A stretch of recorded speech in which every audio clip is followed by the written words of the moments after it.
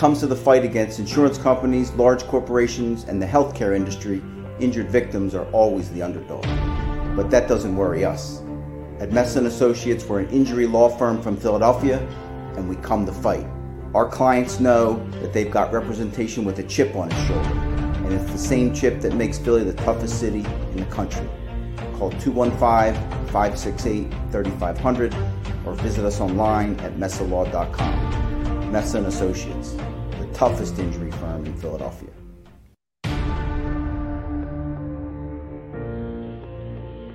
Hi, my name's Joe Messa. I'm a lawyer, and I'm also a big football fan. I'm a 25-year Eagles season ticket holder, and there's a new postgame show in town. Welcome to the live postgame show with Derek Gunn, Mark Farzetta, Devin Caney, John McMullen, and the best right tackle in football, Lane Johnson.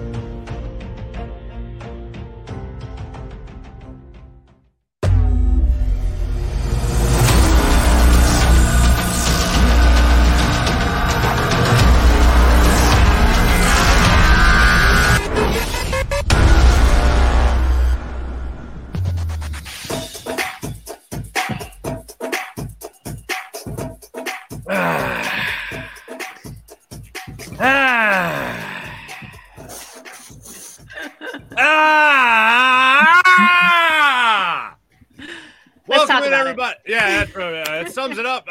What's up, everybody? Mark Farzetta, Devin Caney, Derek Gunn with you here, 6abc.com, as well as the Jacob Media YouTube channel.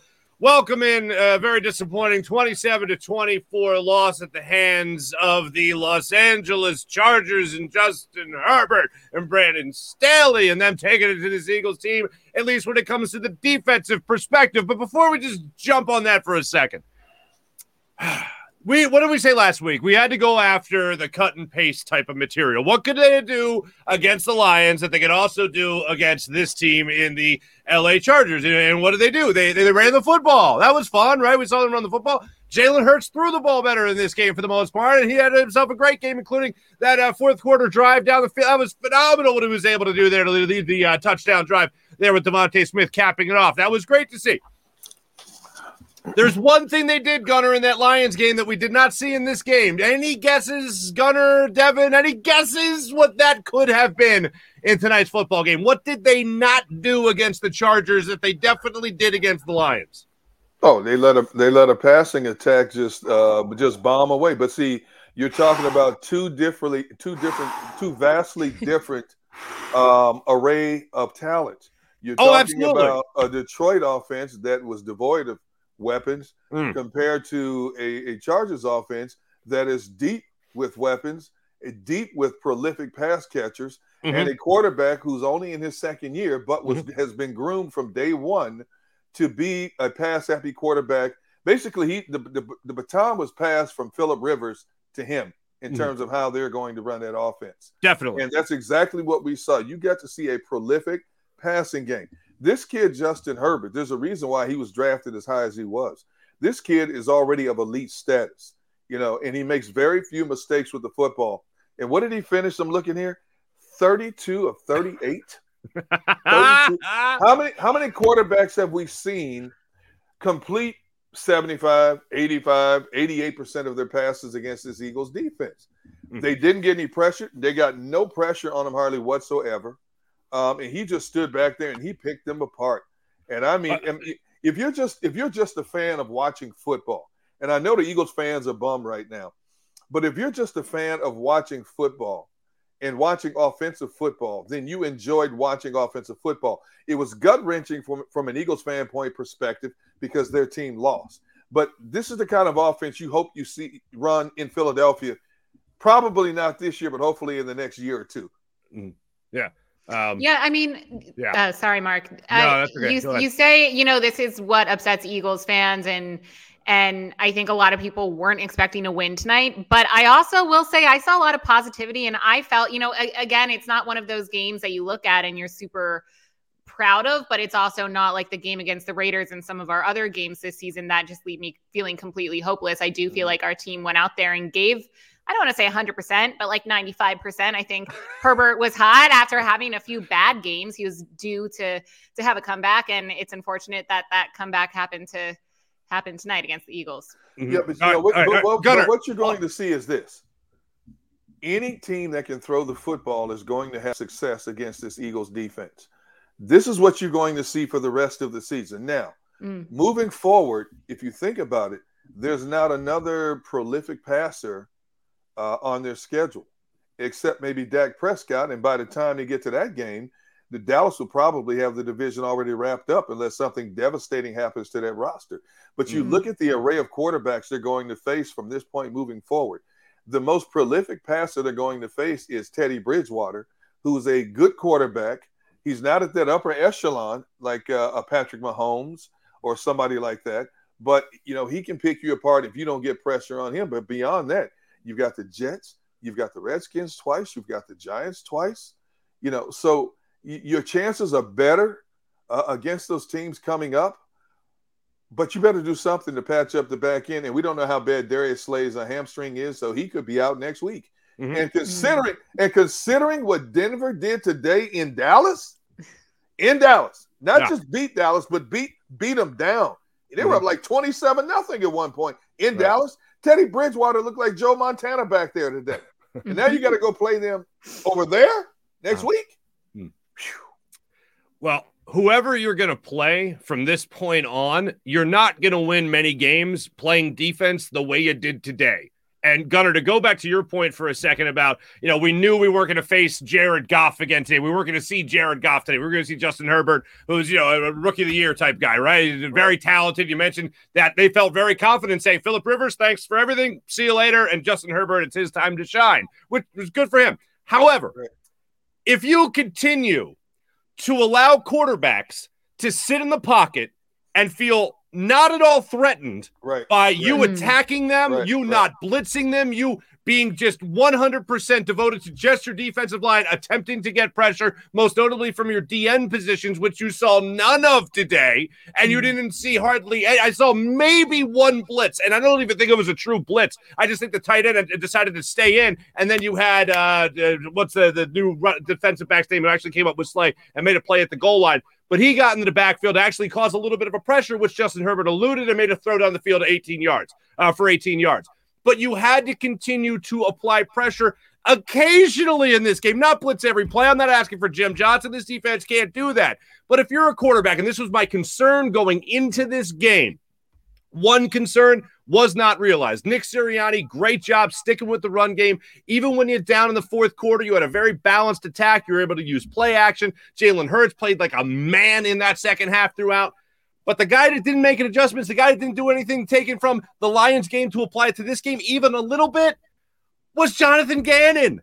How do you not attack Justin Herbert? Not every play, but just make him think. Like, it's the same reason we say keep running the ball. Even if it's not working, make the defense think that you still could run the ball so you could sell a play action later. Same thing here when you're talking about being aggressive as a defense. You have to be able to go into a game like this with a game plan to make still, although very good, still a young and experienced quarterback, try to make him and force him into mistakes. I didn't see any of that. And no, I'm not expecting you're all of a sudden going to turn him to Jared Goff, but I'm also expecting maybe not turn him into Derek Carr 2.0 from 3 weeks ago.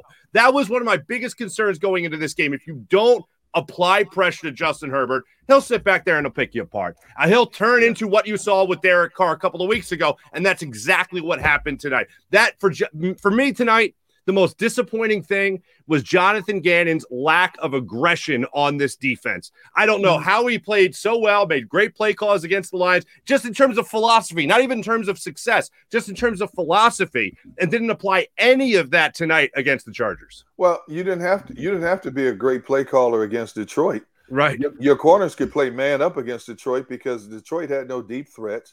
They were playing with second-tier wide receivers. And behind a very patched-up offensive line with a quarterback who's running for his life. They had no running game whatsoever in that game. So you didn't have to be a great play caller. This was another case of Jonathan Gannon showing a quarterback too much respect to the point they lit you up again. You're right. And I've said this time and time again all week long leading up to this game. You cannot just let that man sit back there and pat the football and find his targets, because when he finds his targets, he's going to make you hurt.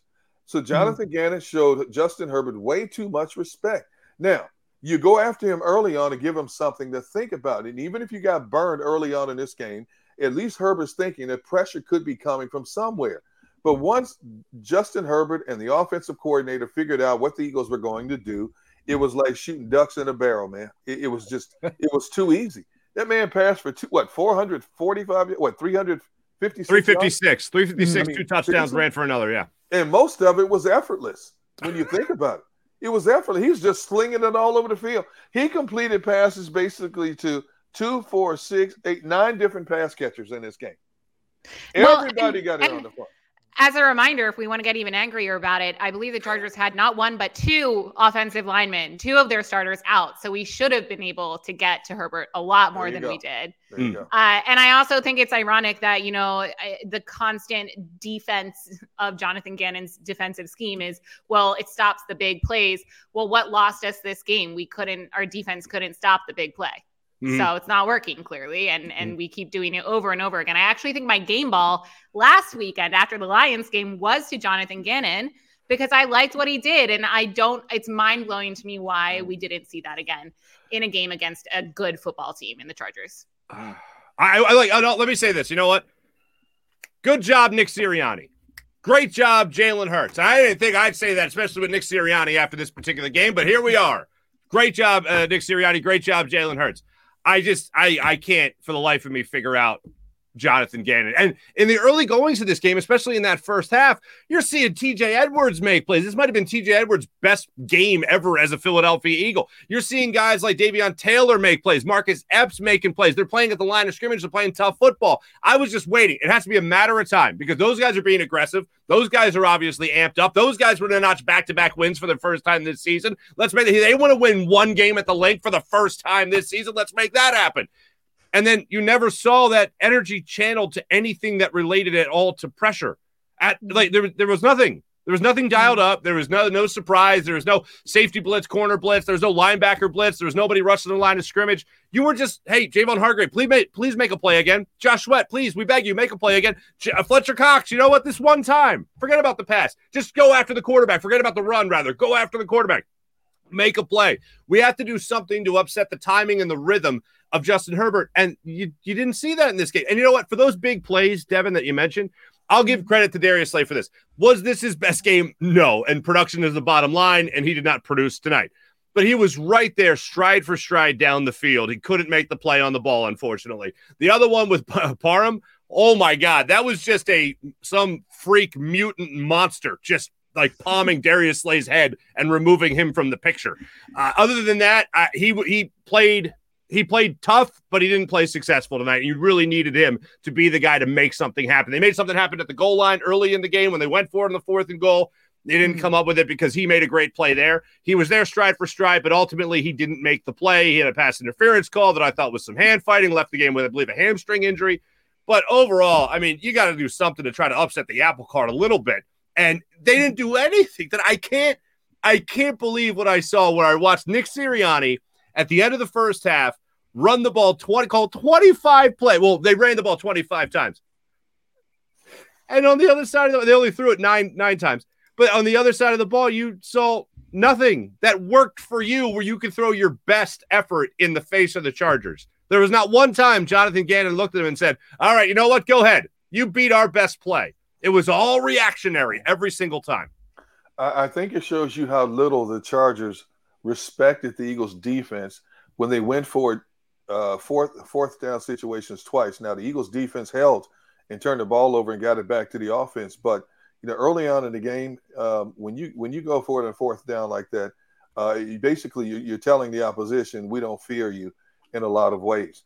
And the fact that the Eagles' defense was able to keep the Chargers 3 for 6 in the red zone. The score could have been even more lopsided than it was, but they kept the Chargers 3 for 6 in the red zone. So the defensive personnel did make some stops in the game. They just couldn't make enough necessary stops, especially in the second half of the game. I mean, they were winded. Once Justin Herbert got in a rhythm in the passing game, you could tell this Eagles defense was winded, man.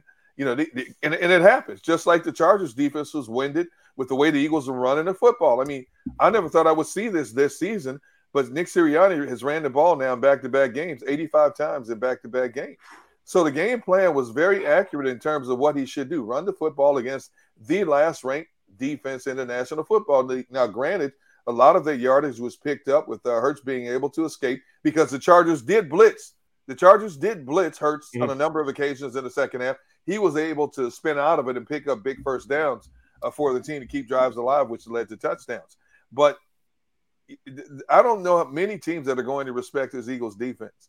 You know, they're not going to play any more Detroits. You know, they're going to play some teams that are hurting right now. I mean, hey, you know, I thought the Giants were an automatic win. Who did the Giants beat today? First place Raiders?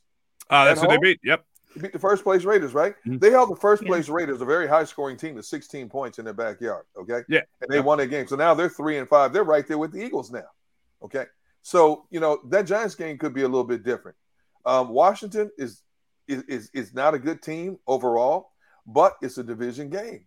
You know, so Nick Sirianni and Jonathan Gannon have to. I'm tired of saying this. They have to keep going back to the drawing board and figuring out what is our identity going to be. Now, Nick Sirianni said leading up to this game, our personality could change week to week. No, your personality shouldn't change. Concepts change, but your program, whatever your program is, you know Tennessee is going to run the football. And you may make them pass a little bit more than they want to, but they're going to come at you and run the football, and they dare you to stop them from running the football. You know, teams like Kansas City, Tampa Bay, those are pass-first teams, and you have to make them come out of that. But that's their identity. We still don't know what the identity of this team is. We've seen them run the ball effectively against two of the worst run defenses in the National Football League. Now, when you get to Denver next week, you still have to try to run the football. Don't come out throwing the football and playing right into the opposition's hand, especially when you're on the road in a stadium where the air is a lot thinner. The game's going to be different. This Denver team is going to be jacked up because now they're that much closer to first place after a huge upset and win today. So, you know, your identity right now over the last 8 days was run the football first, pass. I think Jalen Hurts is a much better quarterback after watching him these last two games when he manages the offense instead of trying to be the offense. Right. Okay? Because of his athleticism. Now, he's not a great thrower, and I've said that time and time again. He's great in the intermediate passing game. I mean, you know, he's a good passer in that regard, but he's not a great overall thrower. But he's a great athlete. And if you can establish this half of your game to take a lot of the pressure off of him in this half of the game, you have a much more effective Jalen Hurts and a much more effective Eagles offense.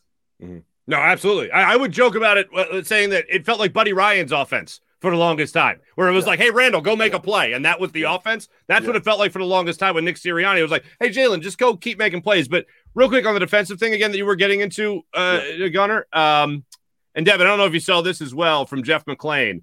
For the fifth time this season, fifth in the last 7 games, the Eagles defense allows the opposing quarterback to complete more than 80% of his passes. Justin Herbert, 32 of 38, 84.2% for 356 yards, 2 touchdowns. Birds fall in this game as well. Fifth time in 7 games? Yes. No bueno. I've never seen that before. I've never seen a defense allow a quarterback 5 times, let alone 2 times, but 5 times in the season, and you still have what? You're 3-6 now. So, you know, you have 8 games left to play, and it could happen again. And so 5 times within the first 9 games, quarterbacks have completed in excess of 80% of their passes against your defense. That's gotten people fired. You know, stuff like that gets people fired. You know, so if this continues, I don't know if Jonathan Gannon will finish out the season. No, that would shock me, quite frankly. Well, what is, like, I don't want to say shocking, but surprising to me in terms of, I don't know the coaching dynamic, but I remember, I forget after what week it was when our defense, it was kind of like the realization game of like, wow, our defense really needs any type of scheme. And apparently Nick Sirianni spoke pretty firmly to Jonathan Gannon and told him to basically fix it. And if they're going back to the drawing board, like D-Gun, you say, and kind of creating a new personality, why it's mind-blowing to me what that conversation would have been going into this game, right? Because we did really well against Lions, and yes, it's the Lions. We've said that a million times, but also still the defensive scheme worked that time. We were aggressive. We owned the blitz more. And what the conversation was, where Jonathan Gannon's like, hey, you know what? Let's just go back to stopping the big play, to falling back, to letting letting Herbert just pass all over the field. It just is really frustrating to me. And I feel like every show we have a different coach that we're picking apart, and it's really usually Nick Sirianni or Jonathan Gannon. But Jonathan Gannon definitely deserves the criticism after this one. You can't let these teams just walk up and down the field on you and hit you underneath. Because you have a lot of receivers. If you let them catch enough passes underneath, they're going to find a seam somewhere and take it to the house. And you saw the route that Mike Williams ran across the field on that 49-yard reception. He got past the cornerback, and Rodney McLeod thought he was going to break one way, and he broke the other way. Now you got him in one-on-one situation. First of all, great throw by Justin Herbert to put it where the DB couldn't get it, and an even greater catch by Mike Williams going down in the ground and picking that one off the turf to keep that drive alive. But you're gonna have to come out of this too deep shell stuff. You're gonna have to ask your corners. Now you have two corners in Darius Slay and Steve Nelson who may not be considered perennial Pro Bowlers, but they're pretty good cornerbacks, and they're gonna have to come up and play more bump and run. You're gonna have to disrupt timing in passing games. They did absolutely nothing to disrupt the timing of the Chargers passing game. And if nothing else, mess up that rhythm so that a quarterback in certain situations may pat the ball just a little bit longer. It's amazing how we talk about this is a game of inches and it's a game of fraction of seconds. And sometimes that fraction of a second difference can be the difference between the ball being released from the quarterback's hand and the possibility of getting a quarterback sack. Mm-hmm. But basically, they just watched this man stand back there and just went back on their heels and just said, okay, my goodness, where's the next one coming? And all he did was spread you thin across the field. And then once Darius Slay went out of the game, that made it even easier pickings. And for the life of me, I don't understand, Devin and Mark. I understand you're limited in personnel. I get it. But there are things you can do differently. You got to send, like Mark said, you got to send backers. So just take a chance. Send somebody. Maybe you'll get the quarterback blindside, swipe the ball out of his hand, get a fumble, change the momentum, anything. You've got to do something different. You don't think these coaches and players are smart enough after you get to past the first 15, 20 plays to understand what an opposition is trying to do to you on either side of the football? And you make adjustments. This guy, Gannon, doesn't make adjustments against better personnel. Your personnel is not good enough to match up against better personnel on the offensive side. So do something a little different. If it doesn't work in the first quarter, first 20-plus minutes of a game, you then have time to go back to what you know best. But at least don't just tell people, wave the flag, hey, this is what we're going to do, so you can just keep coming after us and we'll just see what happens. Mm-hmm. It doesn't work at this level. Mm-hmm. Well, you mentioned Darius Slay. I want to go to a comment from Monkey Mind Bananas. He said, if we're watching Slay, that's literally his name.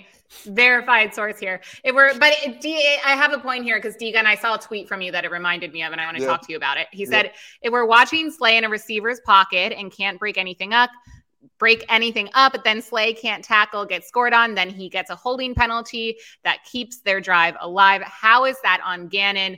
I know you mentioned Slay, and we can talk about, how that is on Gannon, but I believe it was Slay tried to tackle someone up top, like 6'8", and you were like, why would you try to go for the legs, man? Right. So I want to get details and more of your opinion on that. Okay, there's some validity to what that person said. Yeah, you're right. But first of all, you're talking Pop Warner football. Hold on, Gunner. The man or lady's name is Monkey more Monkey Bananas or something. I don't know.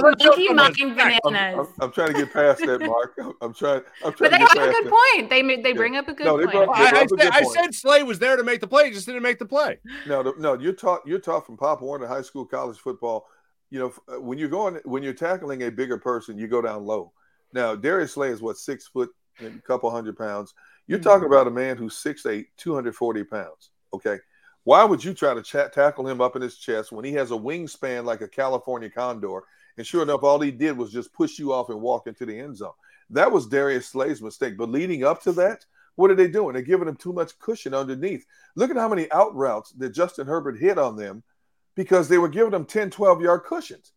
So I go back to what my point was. If you come up and play them a little bit tighter, Justin Herbert is not throwing those rhythmic throws. 1, 2, 3, throw here. 1, 2, 3, throw there in the middle of the field. He's standing back there, and you may have to have him survey to a second and third receiver instead of going to his primary target because you got DBs playing bump and run against him. But because of the fact they did nothing to upset his rhythm, those kind of plays set up what happened in the play that was a touchdown to Parham. Mm-hmm. So monkey brains, whatever your name is. Thank you for your question. I'm glad you said it, Devin. I'm glad. Thank you for tackling that one. Unlike Slay did. Hey-oh. All right. That's enough. I do want to tell. I do. No. In all seriousness, there's one thing that we let down. Steven Nelson's penalty. You reminded me of this, Gunner. That was on a blitz. So the one time they blitzed, they get a penalty. He hit Justin Herbert too low. Now, we'll get into more on the defense. We'll also talk a little bit more about Jalen Hurts when we come back, because a little bit later in the show, we're going to be joined from the link. Our good friend John McMullen will be joining us from the link to break it all down and also let us know what Nick Sirianni had to say after this game, and also some of the players when Jalen Hurts addresses the media as well. But you are watching live post-game show, and it is presented by Ocean Casino Resort. Go for the live show. Go for the win. More live post-game show when we return. Go for the midnight dares. Go for the memories. Go for the view that goes on forever. Go for the bubbles in your bathtub and in your drink. Go to bed whenever you want. Or don't. Go for him. Go for her. Go for the win. Go to Ocean Casino Resort. Book your trip at theoceanac.com. When it comes to the fight against insurance companies, large corporations, and the healthcare industry, injured victims are always the underdog. But that doesn't worry us. At Messa & Associates, we're an injury law firm from Philadelphia, and we come to fight. Our clients know that they've got representation with a chip on its shoulder, and it's the same chip that makes Philly the toughest city in the country. Call 215-568-3500 or visit us online at messalaw.com. Messa & Associates, the toughest injury firm in Philadelphia.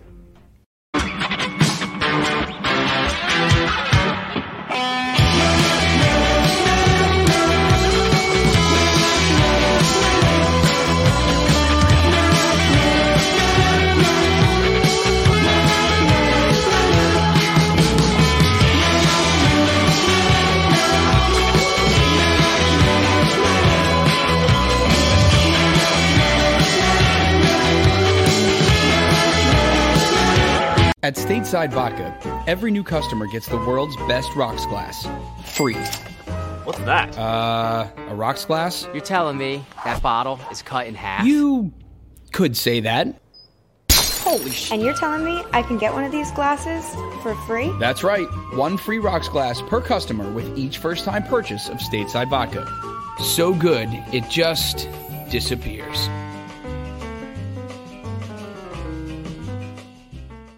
The live post-game show is powered by IBEW Local 98. Basketball is part of how we grew up in this city. And every morning, IBEW Local 98 members take their best shot, building this city, rescuing our community from decay, and inspiring the young men and women of the region to take pride in who we are, like the Hawks who will never die. Local 98 members love tradition. John Doherty, business manager of Local 98, says it this way: the best way not to forget where you come from is to never leave.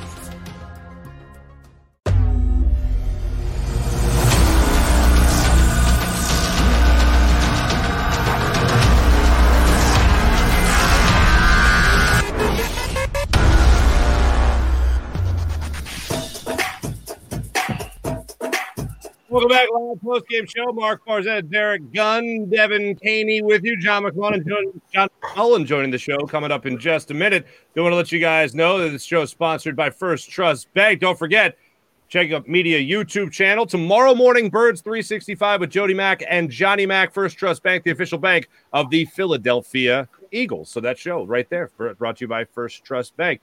We're talking a lot about Jonathan Gannon today, as most people would assume, after another horrendous performance by this Eagles defense. Something else I wanted to talk about. In that fourth quarter, let's talk about a positive for a second here. We mentioned Nick Sirianni. We've only mentioned Jalen Hurts. After the Chargers went up 24-17, Jalen Hurts did something that Jalen Hurts, we really haven't gotten an opportunity to really watch him do, which was drive this team down the field, be accurate, use his legs, and basically will this team to a touchdown with Devontae Smith capping it off on that drive.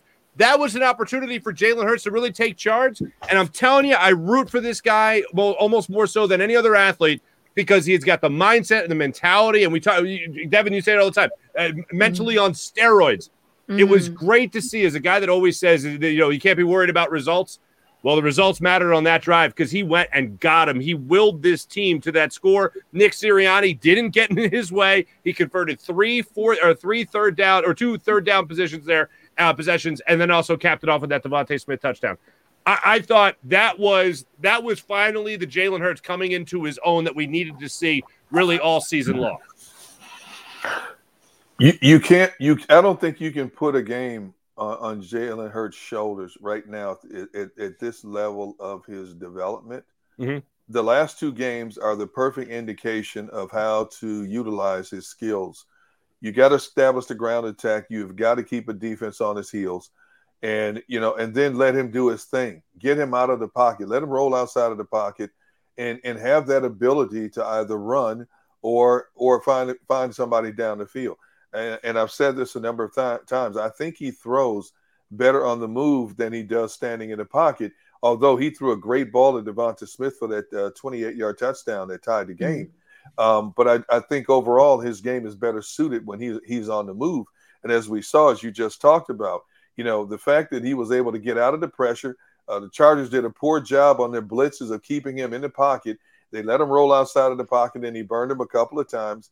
He has quickness enough to run away from any outside containment, and in a lot of cases, safeties and cornerbacks. And he showed that athleticism, especially in the one where he picked up the first down where he flipped forward like Willie Beeman from Any Given Sunday, and so I think that's how Jalen is best suited. But it all begins with establishing the run. Mm-hmm. I don't want to see Jalen Hurts throwing the football 35, 40, 45 times a game.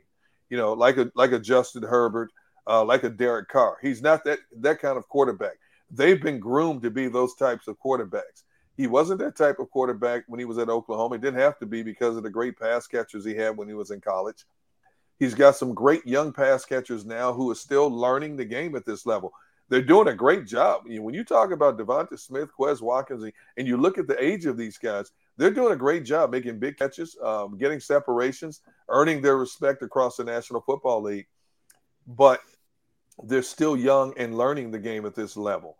They're good enough to compete. They're good enough to make games exciting. But they still have a few more games to get under their belt before they take this thing to the next level. Mm-hmm. I think that drive, the one where Jalen Hurts was doing acrobatics, I think that showed us a glimpse into what the Eagles could be. Mm-hmm. I think that shows promise. And, we're always talking about, just making progress, making adjustments. Yep. If Nick Sirianni and Shane Steichen can devise a game plan and work with Jalen Hurts to create a game plan that allows him to play like that one drive throughout an entire game, I think the Eagles would have a much better record and will have a much better record. I think, again, he's learning as he goes. I love Jalen Hurts' mentality. I don't love his accuracy, but I also love that Devontae Smith finally got some nice catches, including a touchdown on that drive where, especially at the start of the game, not just Devontae, but Dallas Goedert, we just saw those accuracy issues again. And I think he cleaned them up. Jalen Hurts cleaned them up in the second half of it. But it's stuff like that, he does do a flip to get a first down, but then you're like, okay, but you literally missed Dallas Goedert by 10 feet in the first quarter. And that can be pretty frustrating to watch. Mm-hmm. And he was under pressure on that particular play. So I will say that, but no, still, you got to make that throw regardless. He was. Devontae Smith, that 28-yard touchdown pass that he got from Jalen Hurts. It was a 10-play drive, 78 yards. They took 5 minutes, 25 seconds to do it. That's how long the drive was. Very balanced attack again. And the reason I think that drive in particular means so much is because Jalen Hurts had so much riding on that particular drive, because this was a time where we're finally seeing Nick Sirianni over these last two games, and it feels good to say it, last two games, not just against the Lions, but these last two games, where you saw Nick Sirianni really help out his quarterback. I thought this was his best game plan, his best play calling that he's had. He worried me a little bit in his first couple possessions where they only really ran the ball once or twice, I believe it was, in their first 10 plays. And I thought, what happened to that guy that said he was going to run the ball 5 times of his first 7 plays that they had scripted against the Lions? That balance wasn't there. He totally turned that around as the game went on because he was playing the worst run defense in the NFL. So he took the workload off his quarterback's shoulders. Then when they were down in the fourth quarter, which is a time where you can make an excuse a little bit to get away from running the ball, he didn't. He still stuck with it. When they went down early in the game, he still stuck with the run. He never hit the panic button in this game. And when he needed to hand the ball to his quarterback to say, hey, go make me a play, those 2 separate third down conversions, Jalen Hurts stepped up in a huge way to make those plays become first downs, get him a new set of get a new set of downs, and then also be able to find a guy downfield like he did with Devontae. We haven't really seen many opportunities for Devontae Smith to do that. Against the Panthers, he was able to do it, and he certainly cashed in there. This was a game where you really got to see him take the reins as a starting quarterback in the NFL. And why did that happen in today's game? Because his coach was actually there to help him out, doing it with a good game plan and good game calling or good play calling as well. So seeing that kind of come together offensively was great. But then on the other side of it, to see it fall apart defensively, I don't know what Gannon is supposed to do at this point, other than how do you ignore being aggressive in a game like this in particular? And I do have one specific example. Did you see the way Davion Taylor was playing tonight? I will say this. I'm not putting this guy in a Pro Bowl by any means, and I'm not even saying that he had some kind of great game. But that man was looking to hit somebody. One was a horrible whiff on what ended up being the game-winning drive. But how do you not, early in the game, maybe in the third quarter, maybe not when everything's not on the line, how do you not try to just send him into the backfield and try to make a play for you and try to disrupt things? That man was looking to get aggressive and get in the backfield tonight. And Jonathan Gannon, I guess maybe he'll realize that on film. But when you see somebody that is being that aggressive, let him loose. Take the reins of it. Just let him go after a quarterback. And he did not do that tonight. Why are you surprised with the way the defensive scheme played itself out today? And I'm like you. I'm sitting here and I'm saying Jonathan Gannon should have done this, should have done that. Right. But the book on him has been up to this point. Against better personnel, he shows way too much respect. Now, obviously, he stepped out of character, and they attacked Detroit all day long because it was like going to a gunfight with a cap gun playing the Lions. Okay? Detroit had nothing to counter with. So he did it all day, and he got a monkey off his back for at least 1 week. But I'm not surprised one bit when you talk about who the other quarterback was, the personnel he had at his disposal. I'm not surprised one bit with what I saw. And you can see it was evident right from the jump how they were going to play him. Chargers walked down the field right from the opening jump, and I'm sitting there going, look at the cushion that they're giving these guys. Are you kidding me? Look at, and they just walk right down the field. So I'll tell you one bit. I'll tell you. Okay, I'm not surprised because I know he's not a good defensive coordinator. However, when I watch Nick Sirianni make adjustments, and I know he's in the ear all the time of Jonathan Gannon, and Devin, as you pointed out, he even called him up and they met and they reamed him out for not making big plays and not coming up and making those plays. If that's going to happen from your head coach, then why can't you do what your head coach and play caller are doing on the offensive side of things and do the same thing? Say, you know what? Here's our best play. Go ahead and beat it. Like every once in a while, you got to be able to dictate the play to the offense about what they need to do, not just sit back and say, all right, they're going to make a mistake eventually. You got to be aggressive sometimes. You saw Nick Sirianni make adjustments. You saw him take a lot of what he did against the Lions and apply it here, not because you were going to have the same success, but because the same philosophy can lead to success. And what did we talk about a lot last week? All right, this isn't going to work every time because this is the Lions, but there are philosophies here that you can cut and paste from this game and apply it to the next game against the Chargers. I saw Nick Sirianni. I saw Jalen Hurts. I saw Boston Scott. I certainly saw Jordan Howard really take a lot of things that they did in that last game, and they were able to do it. They were let loose in this particular game. I didn't see really one thing from Jonathan Gannon that went, okay, this is what we did well in that game. Let's apply it to this one. The one time that you might be able to say you even saw something like that was, as we pointed out earlier, the Steven Nelson penalty in that second quarter. That was really the only time. Other than that, I didn't see anything from Jonathan Gannon to go, wow, Nick Sirianni looks like he's learning on the job. He's improving. Jalen Hurts improving. Jonathan Gannon, I think he's still the same guy from week one. And that week 1 game against the Falcons are terrible, so we can say that. But still, I haven't seen anything from Jonathan Gannon to go, this guy's really getting it. He's learning. He's being brought along. I haven't seen him really do anything. I just see him try to rely on the offense to make mistakes. Well, I would say Jonathan Gannon has been extremely inconsistent. He had a good game plan, obviously, against the Falcons. And as we saw, the Falcons, which are getting better every week, by the way, they were not ready coming out of the gate. I thought the game plan was pretty good against the 49ers.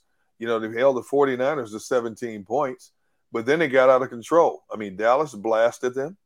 The Raiders blasted them. The Chargers blasted them. And I just think his so-called philosophy is just inconsistent. When he said that I don't have a scheme, I have a philosophy, and then he tried to cover it up the next week saying, well, I do have a scheme. No, you don't. No, you really don't. I wonder if it's a lack of trust in personnel. And I say that because when I look at the Eagles D-line, they have enough depth and talent to get home. On the back end of their defense, they may not be sprinkled with Pro Bowlers, but the 2 corners, and Anthony Harris was back as safety along with Roddy McLeod, are all proven veterans. They've been around the block a few times. The only real weak link on this defense really is the linebackers, and there's ways to cover up those deficiencies by blitzing them, or instead of having 3 backers, put 2 in and bring in a 5th DB to play as well. You can play a 4-2-5 in a lot of cases, and get your 2 best linebackers out there.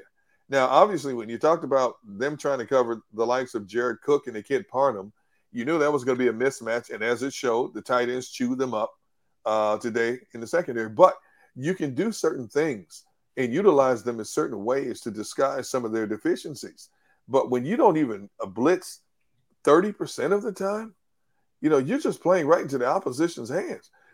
For every Detroit, and even teams with losing records, if you look at a lot of teams in the National Football League right now with losing records, they have offensive personnel, offensive weapons that can do damage.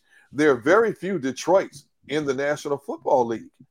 So you're going to have to basically put more trust in your guys. Now, just like your guys get paid, these guys get paid over here to make plays. They're going to make X amount of plays. You can minimize the amount of plays they make by doing something a little different. And again, I can't emphasize the word enough. Put more blitzing in your overall packages. You have to put more blitzing because you're not getting home with just your 4-man rush. Okay. And the right side of the Chargers offensive line were backups. I would have been attacking the right side of the line all day long. Justin Herbert, he can run a little bit. And as we saw him scramble for that touchdown, he can run a little bit, but he's not very elusive like a Jalen Hurts. I would have attacked him all day until you made him change it, to be quite honest with you. So, do you guys want to hear a fun stat that I just love saw from Chris Infante from Philadelphia Sports Nation? The Eagles defense is on pace to allow the highest completion percentage in NFL history, not just this season, in history. They're currently allowing 75.5% after today. Next is the Jags 2021 D allowing 74%. Then 2016 Detroit, 72.7. Then 2018 Bucks. Then 2011 Colts. That's so embarrassing. By the way, you mentioned the Jaguars. I think they held a very prolific offense in the Buffalo Bills to 6 points today. How about that? Okay, so obviously they changed up something because I don't know of many teams that can hold Buffalo to 6 points, let alone a team that's completely rebuilding like Jacksonville. But they did something right today to hold that team down.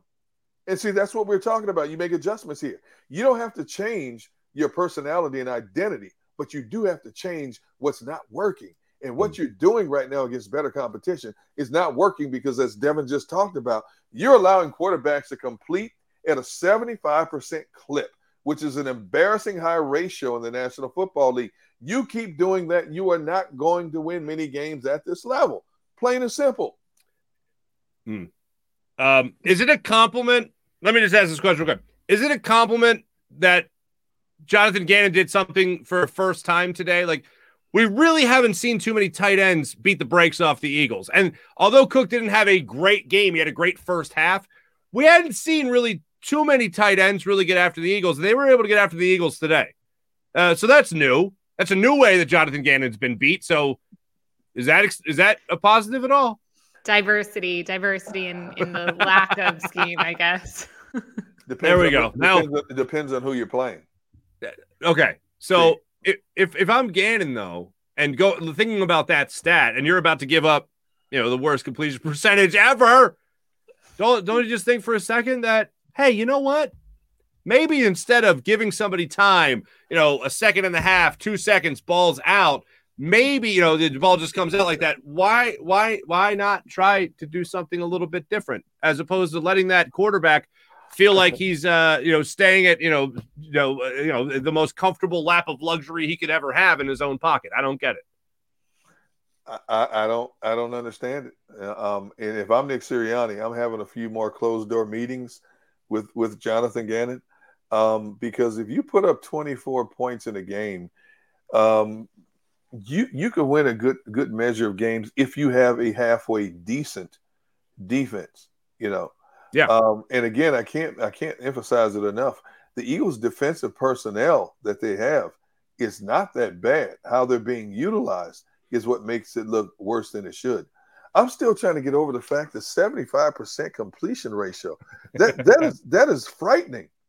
To think about that your defense can't bow up and keep a guy around 60, 62% in a game, 65 maybe. Boy, is that frightening.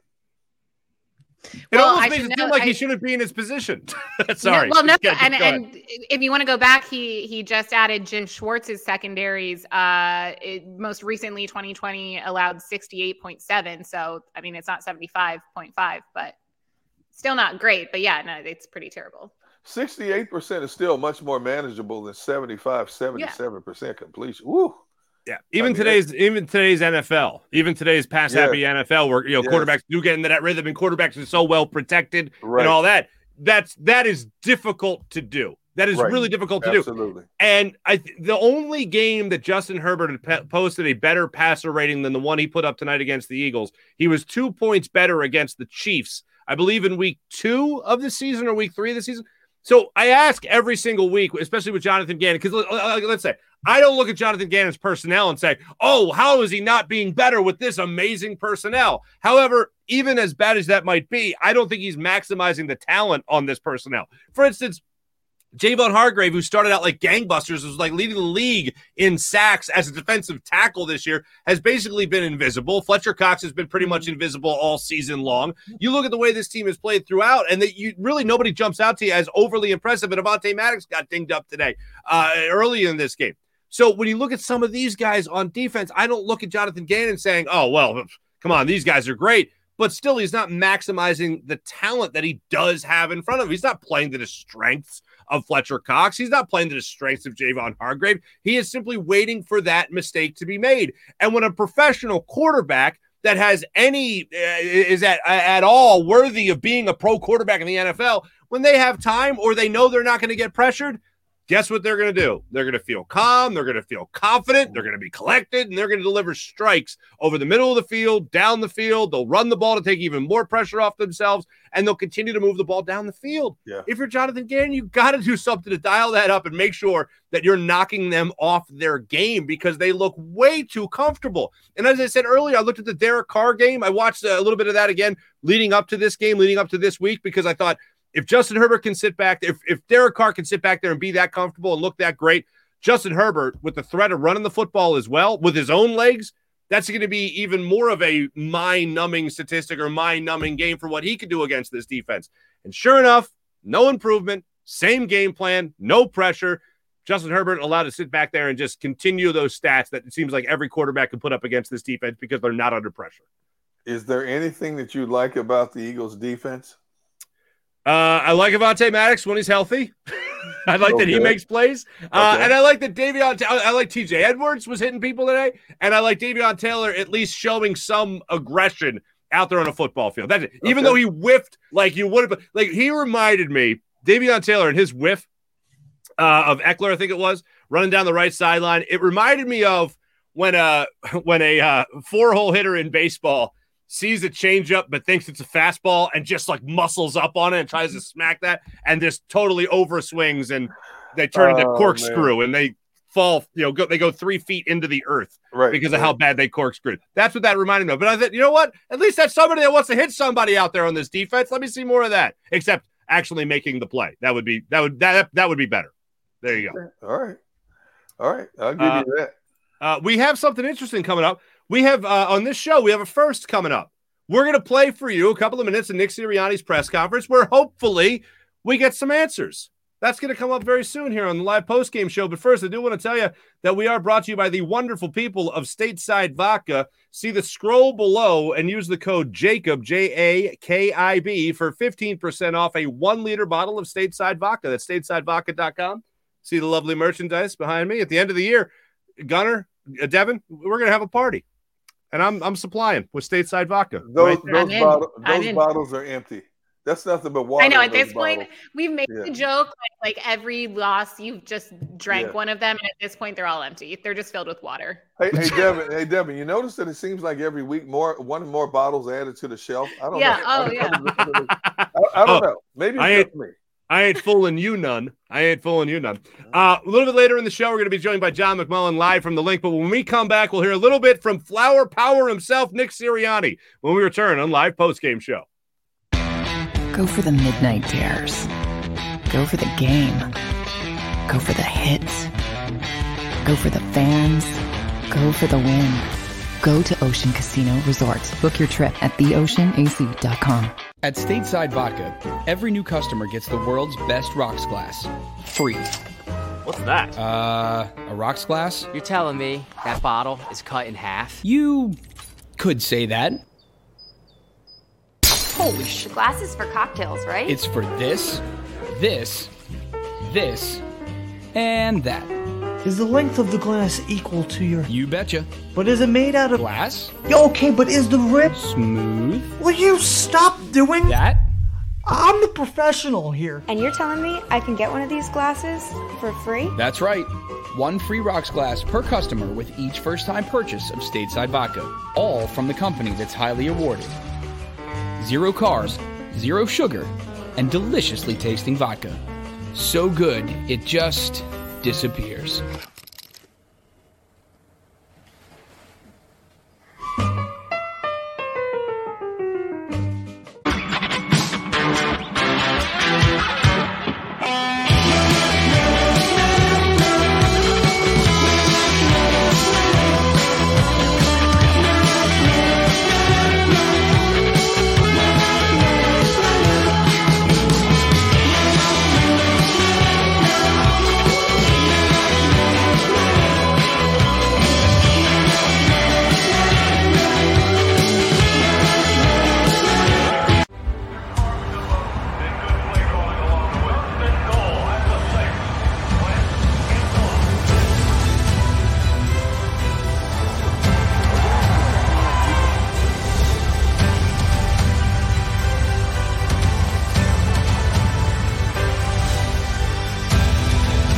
Field of life, First Trust Bank is there for you.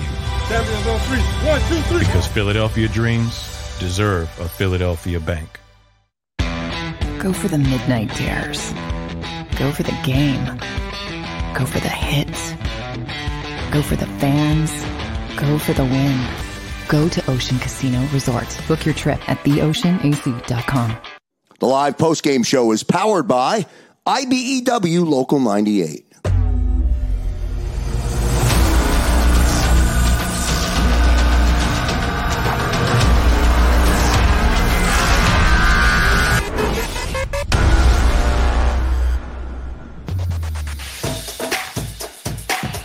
Welcome back, live post-game show, 6abc.com, as well as the Jacob Media YouTube channel. Mark Farzetta, Derek Gunn, Devin Caney with you. Coming up, John McMullen will join the show. We're exclusively presented by Ocean Casino Resort. Go for the live show. Go for the win. Ladies and gentlemen, first on live post-game show, we're going to hear a couple of minutes from Nick Sirianni's opening remarks from his press conference after the Eagles' 27-24 loss at the hands of the LA Chargers. official that about the 2-minute warning after that 1st and 15 play? What was that about? After the First and 15, they had the play action to the tight end. Yeah, you know what? I'm actually I was on them a couple times, so I'm not really sure which one you're talking about. But yes, it's just the heat of the game. Sometimes is you kind of that happens sometimes. I always understand that the officials have a very tough job, and their job is hard too. In that. And it's kind of how it goes for full circle. I'll recognize that, even though if sometimes I'll get on them, but they have a tough job, and they did their job, and they did. That was about. I don't actually. I'm sorry. What was his explanation? It appeared that the offensive lineman, it was an illegal offensive lineman downfield. What was the official's explanation? I thought it was. They thought it wasn't, and so I mean that's the way it goes sometimes.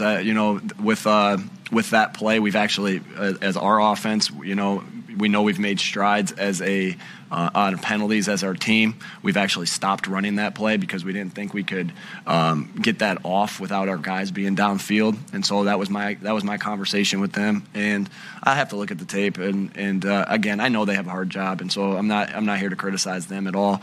They said they were 2 yards downfield, which is legal, and so I got to trust that.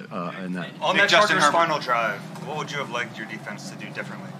Well, obviously, you want they kept them in the 3rd and 1, 4th and 1. Obviously, you want to be able to get the stop, and I thought they did a good job of not jumping off sides. Chargers, I thought they might kick the field goal after they went the no-brainer, but they didn't. And hats off to them, they executed. But anytime they convert on a short yardage, I mean, I know that the percentages are high on short yardage. I'm not sure exactly what they are league-wide, but obviously you just want to get a stop in that scenario. And so I'll have to look at the tape of the execution, the call and everything like that. But you just want to get a stop there in that scenario and give the ball back to the offense. I mean, that's the name of the game, and that's what you want to happen in that scenario. For completion percentage for Justin Herbert, did Jonathan mix it up enough to your satisfaction? Obviously, anytime you play a quarterback like Justin Herbert, there's no surprise. I think he's a good quarterback. We all know he's a good quarterback.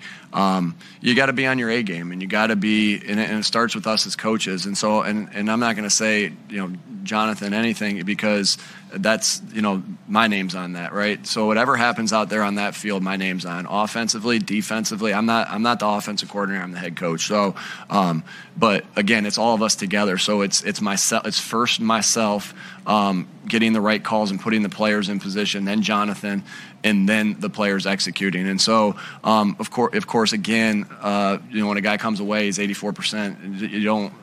You're going to say that we didn't do our job, right? And so, we just got to be better. Again, I'll have to go look at the tape and look at all the calls, but obviously not good enough starting with myself and by the defense there with the pass defense. How did you feel like Jalen handled himself on that fourth quarter drive, the one that tied? Yeah, he was. He was great, I think. I think that's what he was going to go into there. That was pretty good, man. Is Nick Sirianni a ventriloquist? Man, he did a lot of talking and his lips weren't moving. He's just so stone-faced after a loss like that.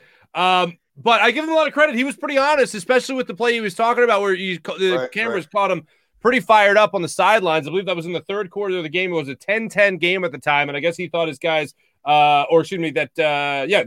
guys were upfield.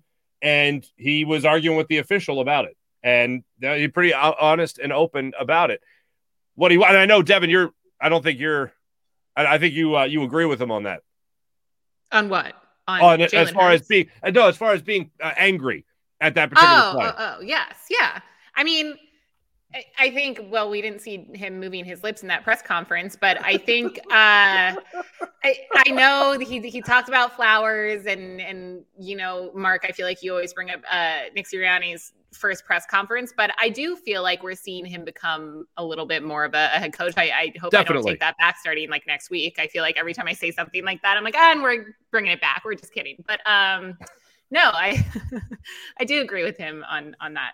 And then the other thing was, other than just Jalen Hurts playing great, one thing I would have liked a little bit more information on, and the question was asked of Nick Sirianni about what do you want to see Jonathan Gannon do on that final drive or the last possession it was of the Chargers.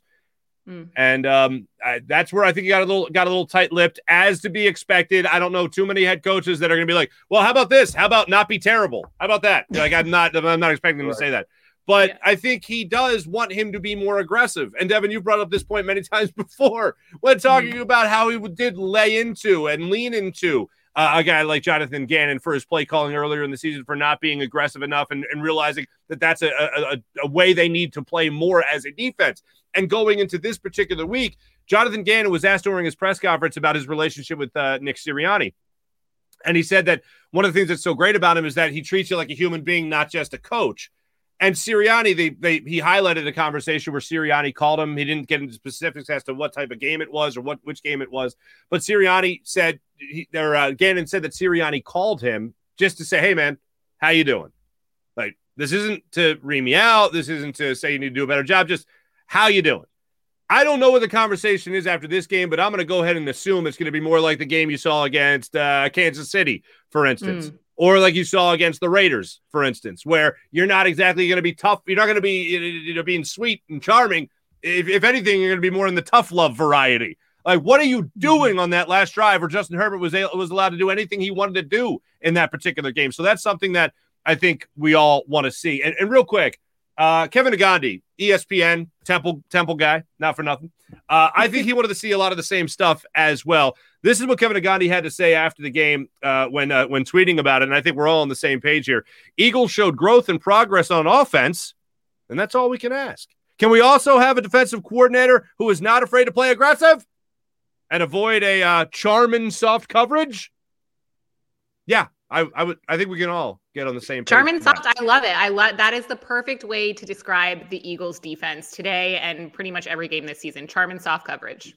Yeah, I could not agree more. In all honesty, Gunnar, we've seen defenses play passive in the past. I can't remember too many defenses that were this passive. Like, even Jim Schwartz, who wasn't blitzing for all those years, was still getting pressure somehow from his defensive line. This year, it seems like we're not even getting that. Well, we're not getting it consistently, that's for sure. And I don't know why.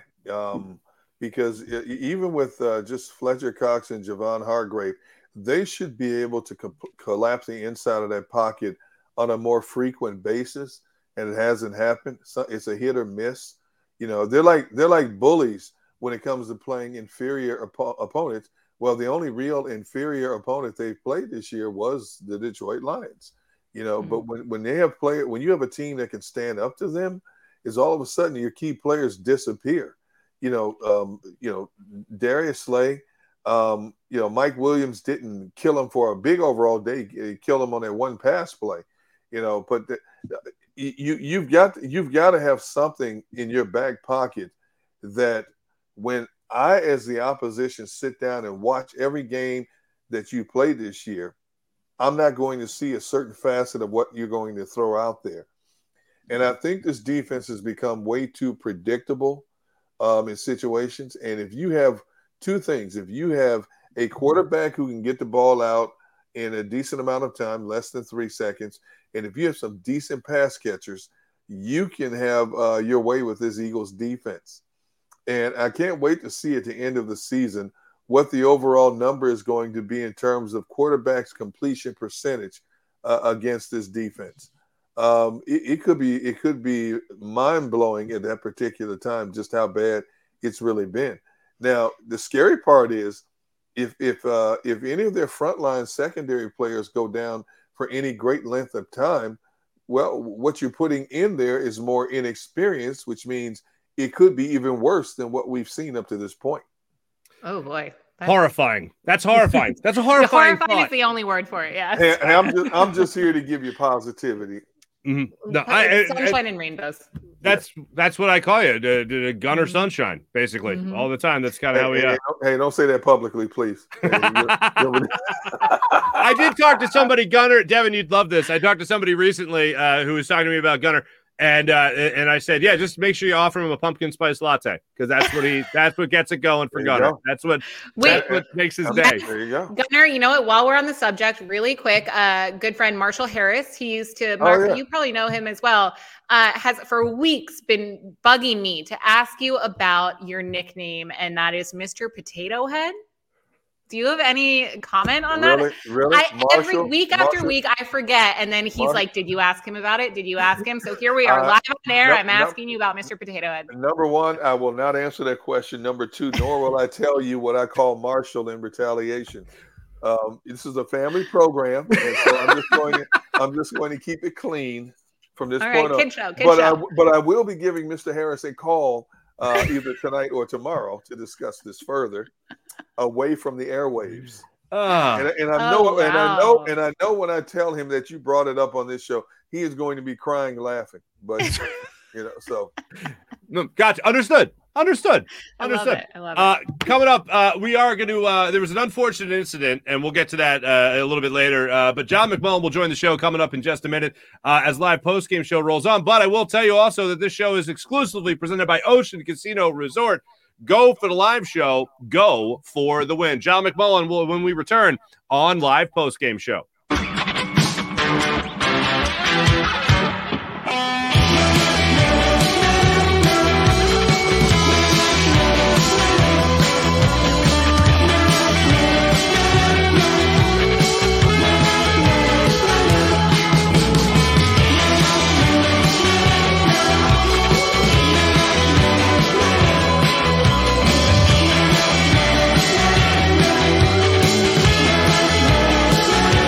At Stateside Vodka, every new customer gets the world's best rocks glass, free.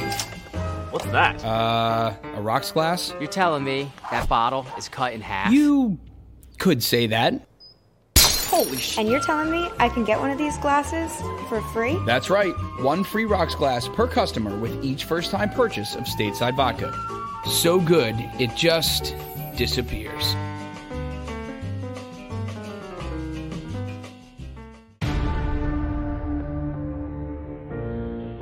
When it comes to the fight against insurance companies, large corporations, and the healthcare industry, injured victims are always the underdog. But that doesn't worry us. At Messa & Associates, we're an injury law firm from Philadelphia, and we come to fight. Our clients know that they've got representation with a chip on its shoulder, and it's the same chip that makes Philly the toughest city in the country.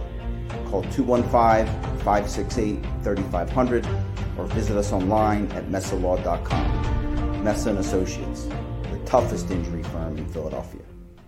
Basketball is part of how we grew up in this city. And every morning, IBEW Local 98 members take their best shot, building this city, rescuing our community from decay, and inspiring the young men and women of the region to take pride in who we are, like the Hawks who will never die. Local 98 members love tradition. John Doherty, business manager of Local 98, says it this way: the best way not to forget where you come from is to never leave. Go for the midnight dares. Go for the game. Go for the hits. Go for the fans. Go for the win. Go to Ocean Casino Resort. Book your trip at theoceanac.com. At Stateside Vodka, every new customer gets the world's best rocks glass, free. You're telling me that bottle is cut in half? You could say that.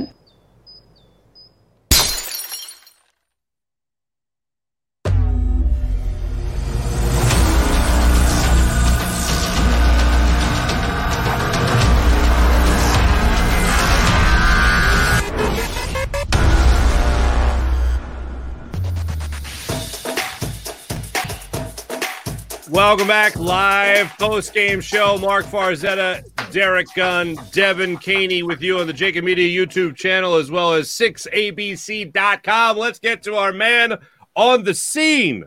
Live from the link, John McMullen. He's presented by Messa Law & Associates. Need a tough injury lawyer? Call Messa & Associates. John McMullen, how are you, my friend?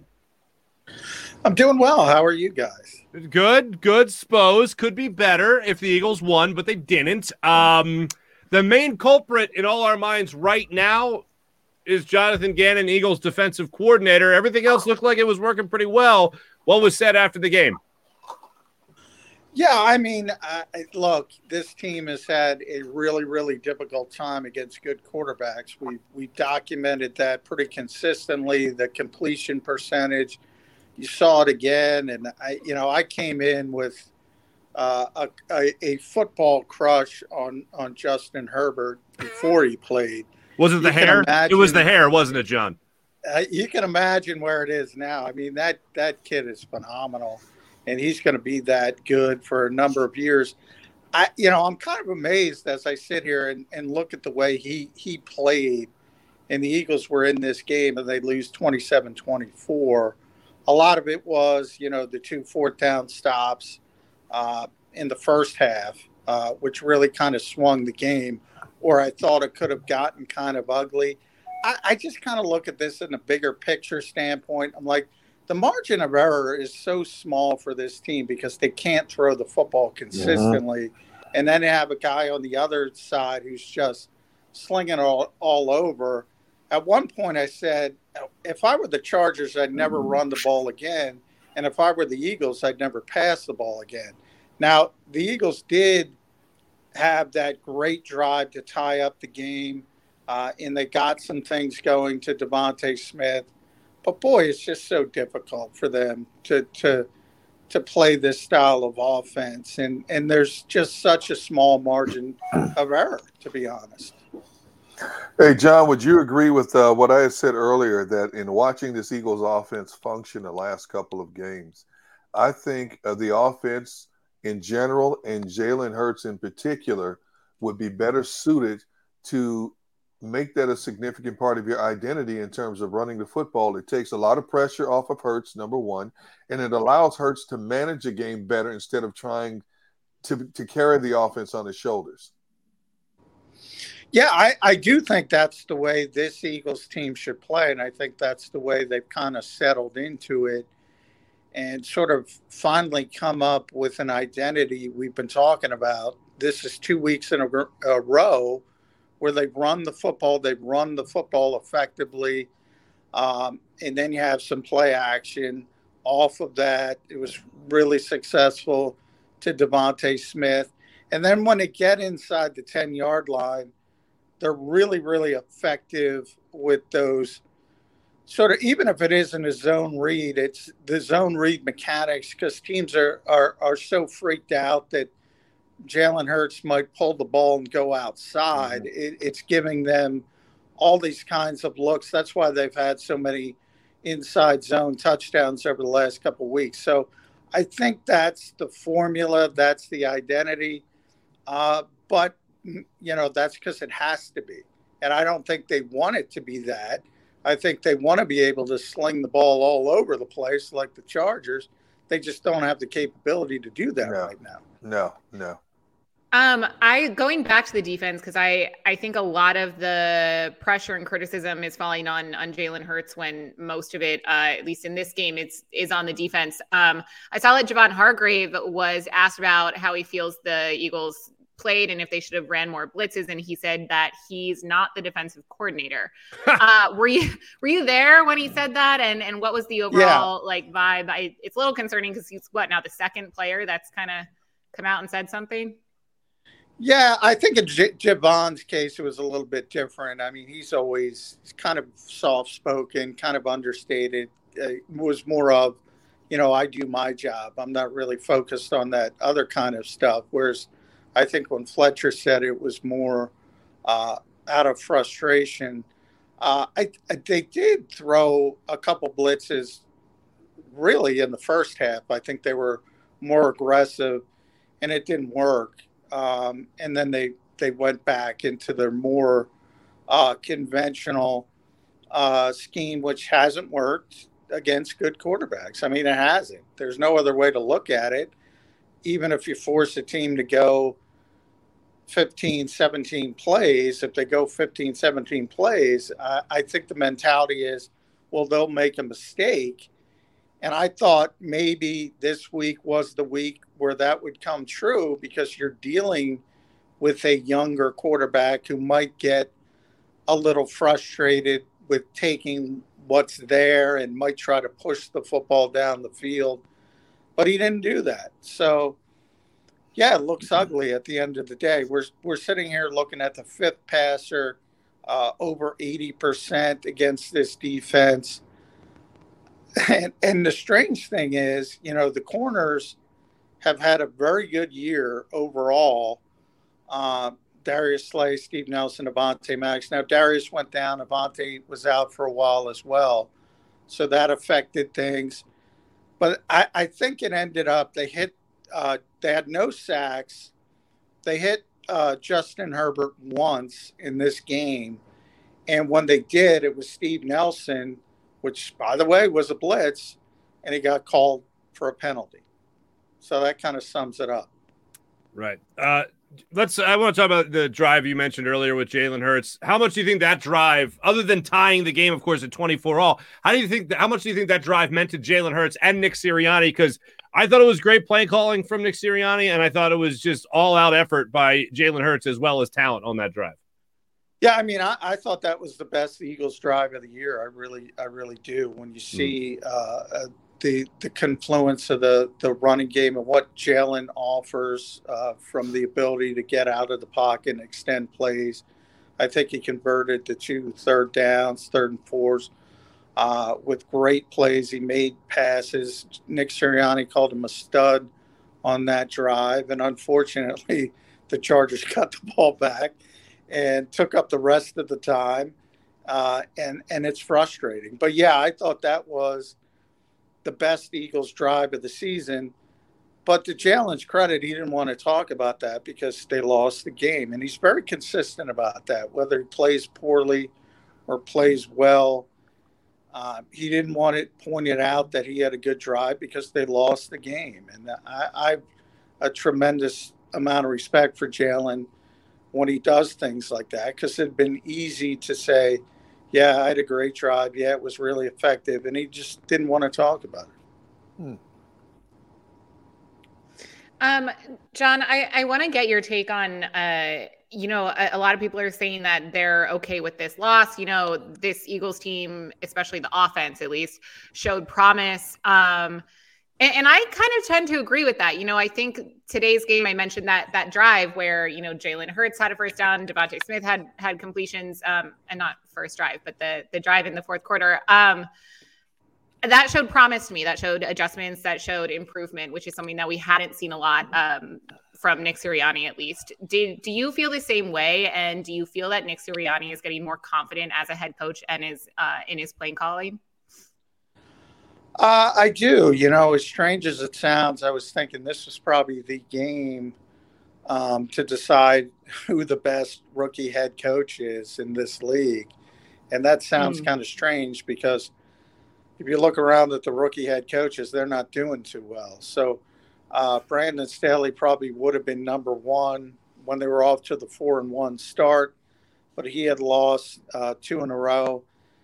Nick Sirianni is getting a lot of criticism, but he's got this team playing hard, incremental improvements, and I think he's learning on the job. And, I kind of look at it, and I know people don't want to hear it, but I think Nick was the better coach today. I thought Brandon Staley, had the better team and should have had a much easier time, and he had to fight and claw for a victory. So while I know, and Nick said it himself, there's no moral victories in this league. Jalen said things similar, but didn't use that phraseology. And there isn't, but I do see improvement and with this team and where they're going. And I think, Nick is doing an okay job. I'm not going to say he's doing a good job because the record is what it is, but I think he's improving. And, the people throwing flowers at him as he leaves the field or jerseys out in Las Vegas are kind of missing the big picture. Did he address that in the press conference, the flowers? No, we were all getting the video. Jamie Apodi kind of put it up there, and she was sitting right next to me, and I saw it. And we did ask TJ Edwards. TJ pretended he didn't know what we were talking about, but he clearly did. I imagine he'll get asked about it tomorrow, and I'll certainly ask him if nobody else does. But, yeah, I mean, I talked to him behind the scenes about what happened in Las Vegas. He wasn't happy. He was clearly frustrated from the video. And I think people don't, maybe don't know that about Nick, but he's got a bit of a temper. I think he comes across as this happy-go-lucky guy, but he was really frustrated after this game. And he thought, his team had a chance to win. They did have a chance to win. They had a chance to steal a game. They haven't won at Lincoln Financial Field yet. So I think that pressure is kind of building up. And yeah, he was, I think it was pretty evident by the video. He was not happy with it. Mm-hmm. John, we have been talking throughout the show about Davion Taylor, and this kid, the way he is playing, he's just playing with reckless abandon. Man, if they can find a few more guys like that, especially at the linebacking position, that can change the whole complexion of this defense in terms of being more assertive and maybe even blitzing more, for that matter. I just don't think they have the personnel right now in the linebacking core to play a lot of different games that you can play against opposing quarterbacks. No, you're right. I mean, they just don't have a ton of talent at the linebacker position. And Davion, it's a shame if you go back to training camp, you saw, we were all kind of surprised, I think, a little bit that they started Davion out as a starter in training camp. And we thought, well, they're just trying to get him some reps because he's so raw. But no, they wanted him to be a starting linebacker. And he hurt his calf and he was out for the majority of camp, and that set him back a little bit. But yeah, he's just got more talent, more athleticism than what they're used to at linebacker, certainly with this group and even going back to the Doug Peterson era. And if the rest of his game can catch up to that athleticism, you might finally have something at linebacker. And I think if you look at Jonathan Gannon, and he had Darius Leonard in Indianapolis, he had Anthony Barr and Eric Kendricks in Minnesota. Obviously, he wants that type of linebacker. And Davion Taylor's probably the only one with the physical gifts to eventually get to that kind of level.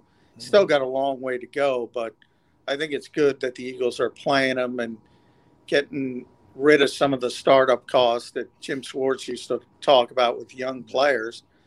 You got to live with some of the mistakes early, and hopefully they learn from them. Well, something interesting he got into there when he came to Jonathan Gannon and talking about a guy like Davion Taylor, like Gunnar asked you about. I've seen steps forward from Nick Sirianni in the last two games. I just said, hey, do what you're supposed to against a team like the Lions. They did what they were supposed to do against a team like the Lions. In this game, show that you can still run the football against now the worst run defense in the league. He did that tonight. Jalen Hurts took a step forward as well. Do you think we will ever see Jonathan Gannon play a little bit more aggressive and actually send a guy like Davion Taylor? Because once I saw him running around out there, I thought, hey, get aggressive. He wants to hit somebody, put him in the backfield, try to disrupt things, like you at least, I guess, attempted to a little bit in that first half. Do you think Jonathan Gannon will ever flip that switch and maybe start being a little bit more aggressive? Yeah, I mean, I think he already has. If you look at the Detroit game, they were tremendously aggressive. I don't think people noticed because Detroit was so bad. Same thing with Carolina. Certainly more aggressive. I think it has to do with the quarterback. When he feels the quarterback is susceptible to that type of thing, he's going to send people. Even today, as a younger quarterback, Justin Herbert, early in the game, I mentioned Steve Nelson. They blitzed. I saw them blitz Andre Sacheret on 2 occasions after Avonte Maddox went down. There was another blitz from a defensive back that I can't remember, but I at least counted 3, and it didn't work.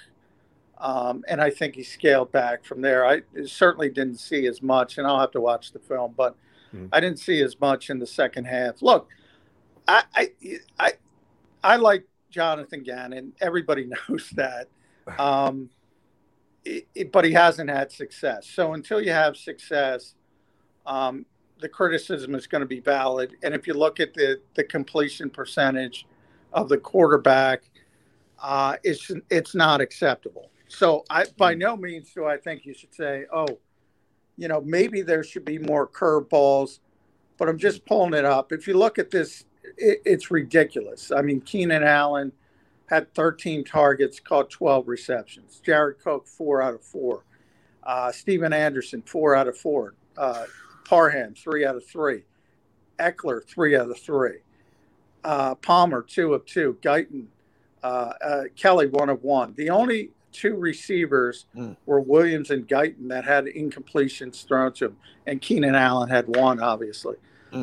That's not acceptable. So maybe you should say there should be more curveballs being thrown, but I look at the scoreboard and I see the 4th down stops, and I see 27-24, and the Eagles were outmanned. So I get why people are upset, but in a lot of ways, the modern NFL, when you're playing these star quarterbacks, is about getting a key stop. The Eagles were able to get 2 monster stops on 4th down. Remember, coming in, this was the best 4th down team in the NFL, the best. And they stopped them twice in the first half, or this game probably would have been a blowout. So you have to add that into your context as well. I think people look at the blitz now like they look at the run. Like, even if the run's not working, still got to do it just to make them think they're going to do it. Now I think people are still looking at the blitz like that right now with a guy like Jonathan Gannon and the, I know it's not exactly the best, the most talented defense in the entire National Football League. I get that. But I think that's how people are looking at it. And they're seeing Sirianni say, all right, you know what? We're going to keep running the football. Well, it's working, so it's easy to do it when it works. But even in a blitz, if it fails, just to try to bust things up, to make the quarterback think twice, I think people are kind of making that assimilation between the two, between running the football even at times when it doesn't work and blitzing even at times when it doesn't work. Yeah, I mean, I kind of go from the opposite direction with JG, in that if I were to criticize him, I would say, why is this defensive line, which we thought coming into this season would be the strength of the team along with the offensive line, why aren't they producing to the level that we expected? And, it looked like Josh Sweat was going to have a career year, hasn't really developed. Fletcher Cox has not played like Fletcher Cox. Javon Hargrave got off to the great start, but has kind of disappeared. Losing Brandon Graham certainly hurt, I think, even more than people realize. Derek Barnett has not performed. My question is why? Why are these guys underperforming to the level? Because when Jim Schwartz was here, that's what this defense was about. It was about that defensive line and them getting home, and they did. And Jason Kelce even talked about that this week, about the lack of home success, right? And about how aggressive that defensive line played under Jim Schwartz. And when the Eagles had a lead late or were close late, and this place was rocking and the noise was up, and you had to use silent counts, it just was such a huge advantage. So if I'm going to criticize something, it's, why aren't those guys producing? I don't care about the blitz, because I don't think this team can blitz. I don't think they can blitz successfully, but I need that front four to get home, and they're not getting home. Hey, John, to get away from the X's and O's for just a bit, I'm told that Devonta Smith addressed the Henry Ruggs situation. I know they were good friends. And could you kind of just, in layman's terms, tell us what Devonta had to say about, Ruggs in such a devastating and such a tragic situation that has occurred? Yeah, I mean, they're not only friends, they used to be roommates at Alabama, so they are really, really close. And even if you go back to Las Vegas, they were so happy to see each other. Obviously, I think it was a difficult week for DeVonta Smith, and to have your friend and remember,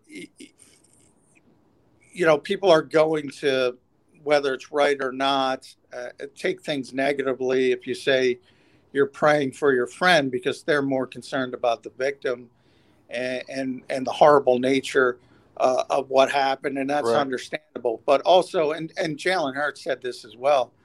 I mean, that's their friend and that's their brother, and they're praying for him, and it's something very, very difficult to go through. But he's in a lot of trouble from a legal standpoint, and they understand that. But it doesn't change the fact that they're very close to that particular person, and obviously he's having a difficult time as well, even though people don't want to hear about that. John McMullen, always great catching up with you, man. Thanks for getting us the inside scoop on all that was talked about after the game today. Appreciate it. Look forward to talking to you next week. Hopefully this time after an Eagles win, because that's more fun. You know what I'm saying? When they win Denver and stuff. looks better all of a sudden. How looks better. How about that? And you know what? We'll try to arrange a meetup between you and Justin Herbert, and you guys can hang out or something, have a beer, have a good time. I do have a bit of a football crush. It's only football related. Understood. John, thanks so much, brother. Appreciate it. All right. Thank you. Thank you. Now, John McMullen was brought to us by the great people of Mesa Law and Associates. And Joe Mesa, I believe, is standing by at Lincoln Financial Field amongst the tailgaters. Joe, are you in your spot right now? We are. We're here. A lot of people cleared out after the game and lost. Where? Oh. Where? Can she play linebacker? Can she be a linebacker? What's going on there? I used to play. Oh, I don't doubt that. Does she know how to blitz? Can she blitz? Blitz. You can definitely blitz. Okay. I know blitz and everything. Today, I'm an athlete. Let's go. So what, are you guys? I think you're not celebrating. I'm gonna be the coach. All right. Honestly, she'd probably do a better job than Gannon at this point. I take it you guys aren't celebrating. You're just kind of like partying away the pain over there. Yeah, pretty much. We were out here all day, probably. I don't know. We were set up at about 9:00 this morning, so it's been a long day. It was fun, but the Eagles let us down again. I mean, I thought it was a good game. It was exciting. They had a chance to win the game. Maybe not that exciting, but we had a chance to win the game. The defense, I mean, no sacks, no real pressures on Herbert, and no turnovers. They seem like they had 2 stops on fourth and short, but the last one at the end, they couldn't stop them. That really hurt. Joe, I have to ask this question real quick. Yeah, Jalen Hurts goes through the air, flips. They score the touchdown drive. What was the reaction from the crowd? Take us into your seats right there when Jalen Hurts did the flip. The crowd was going crazy. I mean, the rushing touchdowns, Jalen Hurts, Gainwell, the crowd was going crazy. It was great. I think when they came out in the second half and 2 quick scores too, that hurt. But crowd was in the game, till late in the game. We had every chance to win the game. I'm a big fan of your friend. That's the energy we need the next home game, because the fans, Joe, like you and the rest of your people, they bring the energy every time. We need the Eagles defense to be just as aggressive as you guys and energetic. Absolutely. We got to win this next game. I mean, we got to put some wins together, no doubt. But I'm in a wheelchair. The Giants beat the wheelchair. The Giants beat the Raiders today. That hurt. I was all the way out there 2 weeks ago. Oh, man, thanks. There we go. There we go. There we go. We appreciate Joe messaging, calling us. I hope we're on a 7-second delay. Yeah, no, she likes ducks. She says she loves ducks. That's what she said. Don't we all? So we're good. Who doesn't love ducks? You know what I'm saying? I don't know. Look, after being out there for what? They're going on 12 hours now.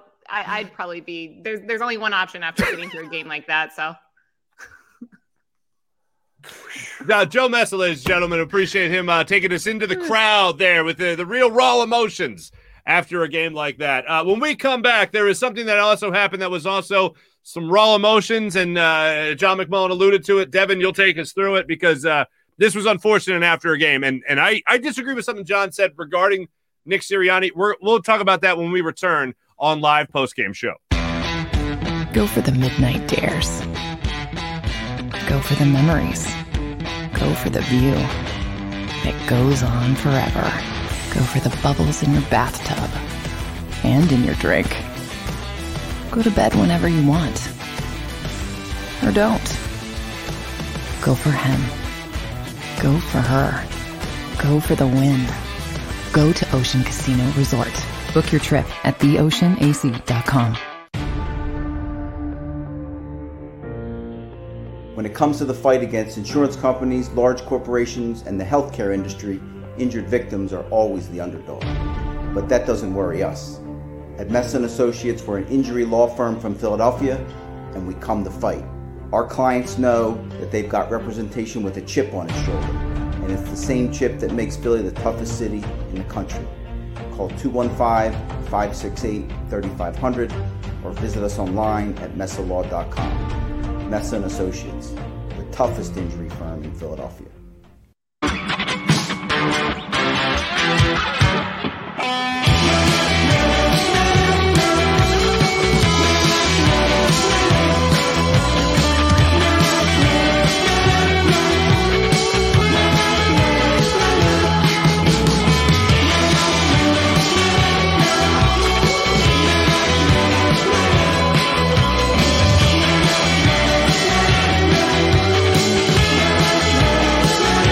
At Stateside Vodka, every new customer gets the world's best rocks glass. Free. What's that? A rocks glass? You're telling me that bottle is cut in half? You could say that. Holy shit. And you're telling me I can get one of these glasses for free? That's right. One free rocks glass per customer with each first-time purchase of Stateside Vodka. So good, it just disappears.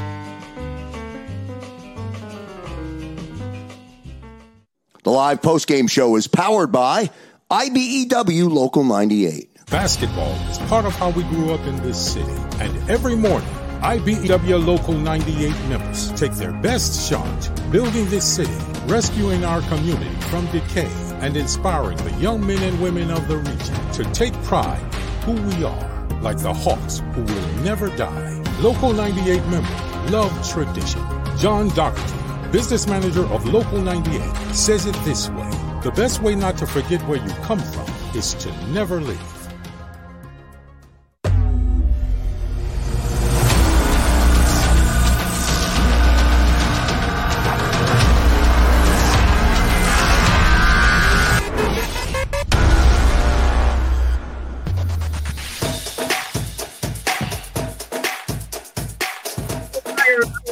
Game show. Mark Farzad, Derek Gutt, Devin Caney with you following an Eagles 27-24 loss to the LA Chargers. Devin, you saw this. You brought it to our attention as well. This is an unfortunate situation that John McMullen hinted at. It was a video posted by Jamie Apodi. Go ahead, Devin. Take us through this. She did. I don't know if anyone remembers back when the Sixers were in the playoffs, there was some popcorn throwing. There was a jersey throwing that John McMullen alluded to in Vegas. And today there were flowers thrown at Nick Sirianni. And John mentioned he had a little bit of a temper. I don't know if we can play this video or not.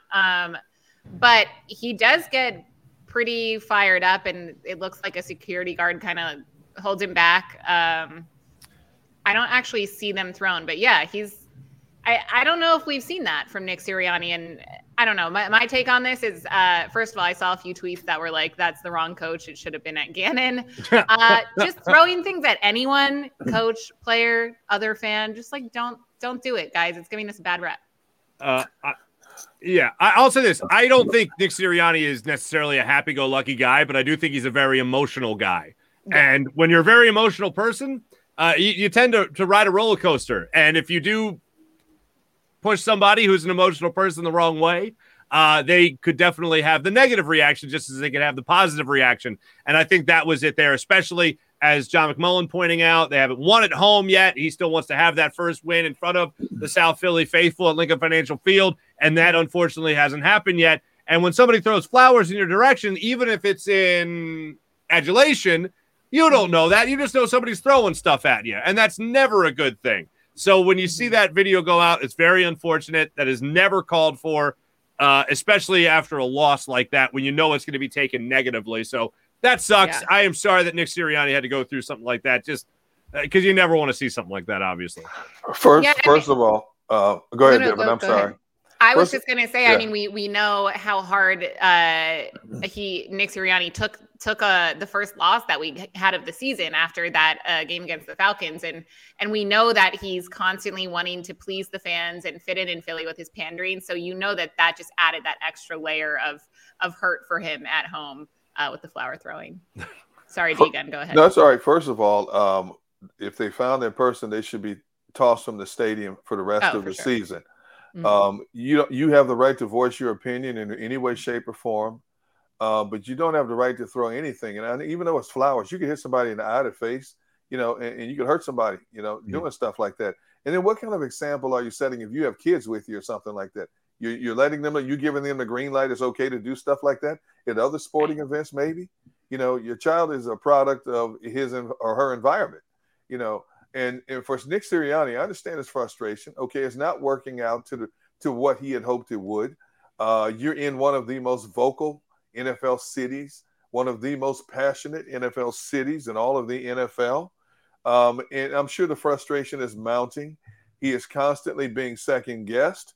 People laughed at him when he mentioned the flower speech that he gave his players. And I think although the players rallied around it for the Detroit game, it kind of backfired on him because the media and the fan base in general ran with it in a whole different direction.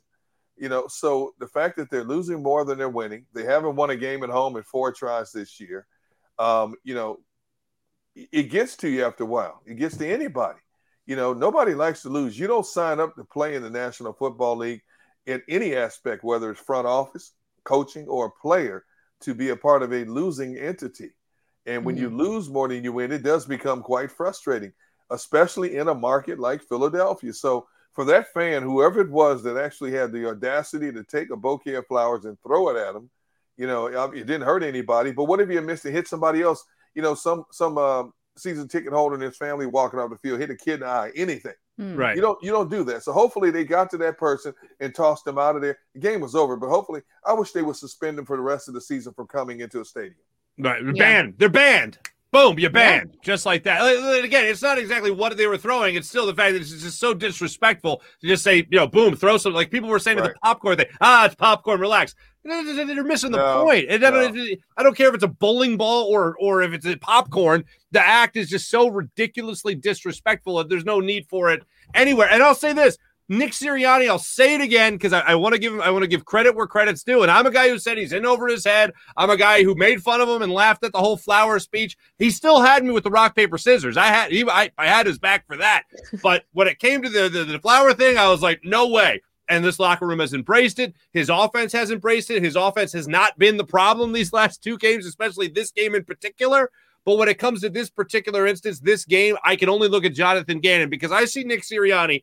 They improve on their penalties. They've done that over the last couple of weeks of the season, which everyone thought would never happen. I know Derek Barnett had another penalty today. That was a real bad one, and a 3rd and 6 turned into a 3rd and 1. But they've improved for the most part on their penalties. They certainly improved in a balanced attack, offensively speaking, if not more heavily favoring the run game, which has been great to see because it takes the workload off of Jalen Hurts. Keep that going. Keep that improvement coming.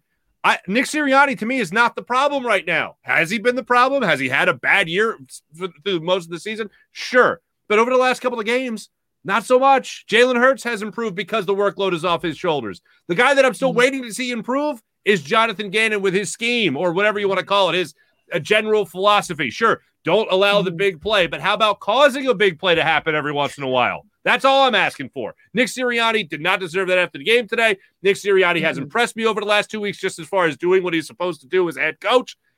My focus, my ire is not at all on Nick Sirianni or Jalen Hurts after a game like this. It's on the defensive side of the ball. It's the defensive side of the ball when it comes to however they decided to play this game, whatever they were scheming to do early and not able to accomplish, and then not showing any aggression in the second half whatsoever. So to me, that's where that's more of what I'm focusing on today when it comes to my energy and my efforts to say, what are you doing? I'm watching one guy improve. I'm watching one guy not improve even a little bit. So that to me is where I have most of my concern. What confused me? Oh, sorry. Deegan, go ahead. No. Go right ahead. I was going to say what confused me about and I love John McMullen. Just one statement he made. He said every show he likes Jonathan Gannon, but then we've talked about what came first, the chicken or the egg, when it comes to Jalen Hurts and Nick Sirianni when they were struggling. And I'm not saying they're totally fine now, but, the word is progress. And like you said, Mark, we're seeing progress from Nick Sirianni. We're seeing progress from Jalen Hurts. And that's really all, at least I'm asking for here in this season. With Jonathan Gannon, we're not, but is it him? Is it his scheme, or is it his lack of players not playing to their full potential, or is it a combination of both? And that's something that's like, I'm confused how you can be a fan of a defensive coordinator and their scheme and then watch what happened today and still back up that statement. I like a lot of what I've seen from Nick Sirianni the last couple of games. Now I'm intrigued to see what happens moving forward in this next game on the road at Denver, because Denver is a little bit stouter up front on defense. Will you stay committed to the run no matter what, or will you allow Denver to force you out of the run? So I'm really looking forward to see how that matchup plays itself out, because Denver defends the run better than both of these previous two teams actually did. So it's going to be interesting to see what happens, and if he gets away from the running game, because basically he has given the fan base now what they've been crying for in terms of run the football, establish the run. So he's done that. Now you can't get away from it now. Now there are going to be times when you just can't run the football because teams are taking it away from you. But that has to be a significant part of your identity now, because you've shown that even with this makeshift offensive line, an offensive line that has played together now for a couple of weeks and seems to have continuity and chemistry together as we got to see in this game today, now people want more of it. And so if you get away from that for anything other than the opposition being just that much stouter in the trenches than your offensive line, shame on you. And, of course, the negative criticisms are going to rain down on him again. The other thing, when you look at a game like that, like, for instance, Ezekiel Elliott, but he's Ezekiel Elliott. He still ran the football 5 yards a carry. He averaged today against a pretty good defense. Right. This is exactly what I get into when I start talking about throwing your best at them and saying, hey, you deal with it. This is the best version of ourselves. And although I'm not expecting 25, 30 runs in the first half against the Broncos like you saw tonight, I am still expecting them to take the pressure off of Jalen Hurts instead of, again, going to a Buddy Ryan offense where you say to your quarterback, hey, you know what, go out there and make me a play, and that'll be my offense. Instead of doing that, help him out a little bit. Take some of the pressure off his shoulders. Take the workload off of his shoulders. Because here's what I have noticed over the last couple of games in particular. Jalen Hurts, without all the weight of the world on his shoulders, can actually make you a couple of plays. Can make you a couple of plays downfield as well. No better example of that than what you saw in the fourth quarter in tonight's game.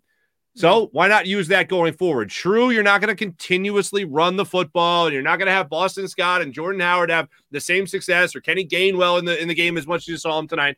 But still taking that workload and that decision-making away from Jalen Hurts, and not just relying on RPOs, but putting him under center, getting him into the flow of the game, and making sure you're still throwing the ball occasionally. You can still do a lot of that, just like we said against the Lions. Sure, it's the Lions, but there's a lot of the same philosophies you can take from that game and apply going forward. They did that tonight, and their offense had success doing it. Defense still needs to come around, because I didn't see a lot of that. But when it comes to everything else, you can take a lot of these philosophies you've been using over the last 2 weeks, still apply it against the Broncos. Because I think what you did, if nothing else, other than just going 1-1 over these last two games, you also, I think, discovered the best way to get Jalen Hurts active throughout a game and make sure that he is not trying to do everything for your offense. That's something I think you can copy and paste over the last 2 weeks and still apply it to the Broncos. I couldn't agree with you more. And I'm sure as we continue down the road of this season, we're going to have the same conversation again, unfortunately, about a Jonathan Gannon defense. Offensively, I think Nick is finally getting it in terms of what the strength of this team is, which is their front five and running the football and pounding the ball 3 to 5 yards at a crack. I like that. And I think what a severe weakness of this defense is, especially, again, against better competition, you're going to show them too much respect. And they are going to disrespect you by taking advantage of everything that you give them. Okay? You don't have to play long ball to be successful in the National Football League. You can dink and dunk your way up and down the field all night long, and if nobody can stop you, you don't need to throw a long ball because you're moving the ball, you're controlling the clock, you're putting points on the board. and you're playing your game instead of playing your opponent's game. Gotcha. When we come back, we're going to focus in on, I guess, are we taking or awarding game balls? I guess we'll decide. It'll be up to you guys, whatever you want to do. That's when we come back. But I do want to tell you we're exclusively presented by Ocean Casino Resort. Go for the live show. Go for the win. We'll wrap things up on live post-game show when we return. Go for the midnight dares. Go for the game. Go for the hits. Go for the fans. Go for the win. Go to Ocean Casino Resort. Book your trip at theoceanac.com. At Stateside Vodka, every new customer gets the world's best rocks glass. Free. What's that? A rocks glass? You're telling me that bottle is cut in half? You could say that. Holy shit. The glass is for cocktails, right? It's for this, this, this, and that. Is the length of the glass equal to your... You betcha. But is it made out of... Glass? Yeah, okay, but is the rib... Smooth? Will you stop doing... That? I'm the professional here. And you're telling me I can get one of these glasses for free? That's right.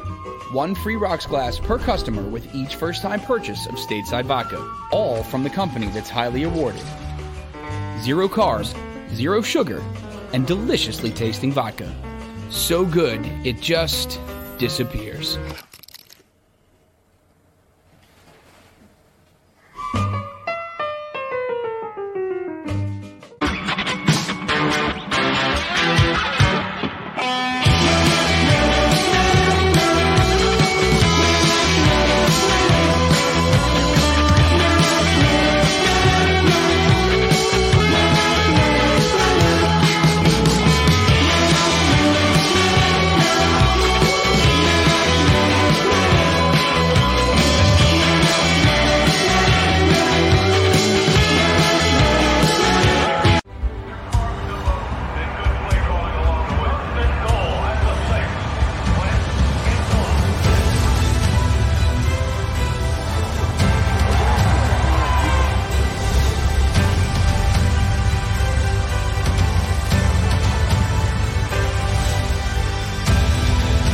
Field of life, First Trust Bank is there for you. Champions on 3. 1, 2, 3. Because Philadelphia dreams deserve a Philadelphia bank. Go for the midnight dares. Go for the game. Go for the hits. Go for the fans. Go for the win. Go to Ocean Casino Resort. Book your trip at theoceanac.com. The live post-game show is powered by IBEW Local 98.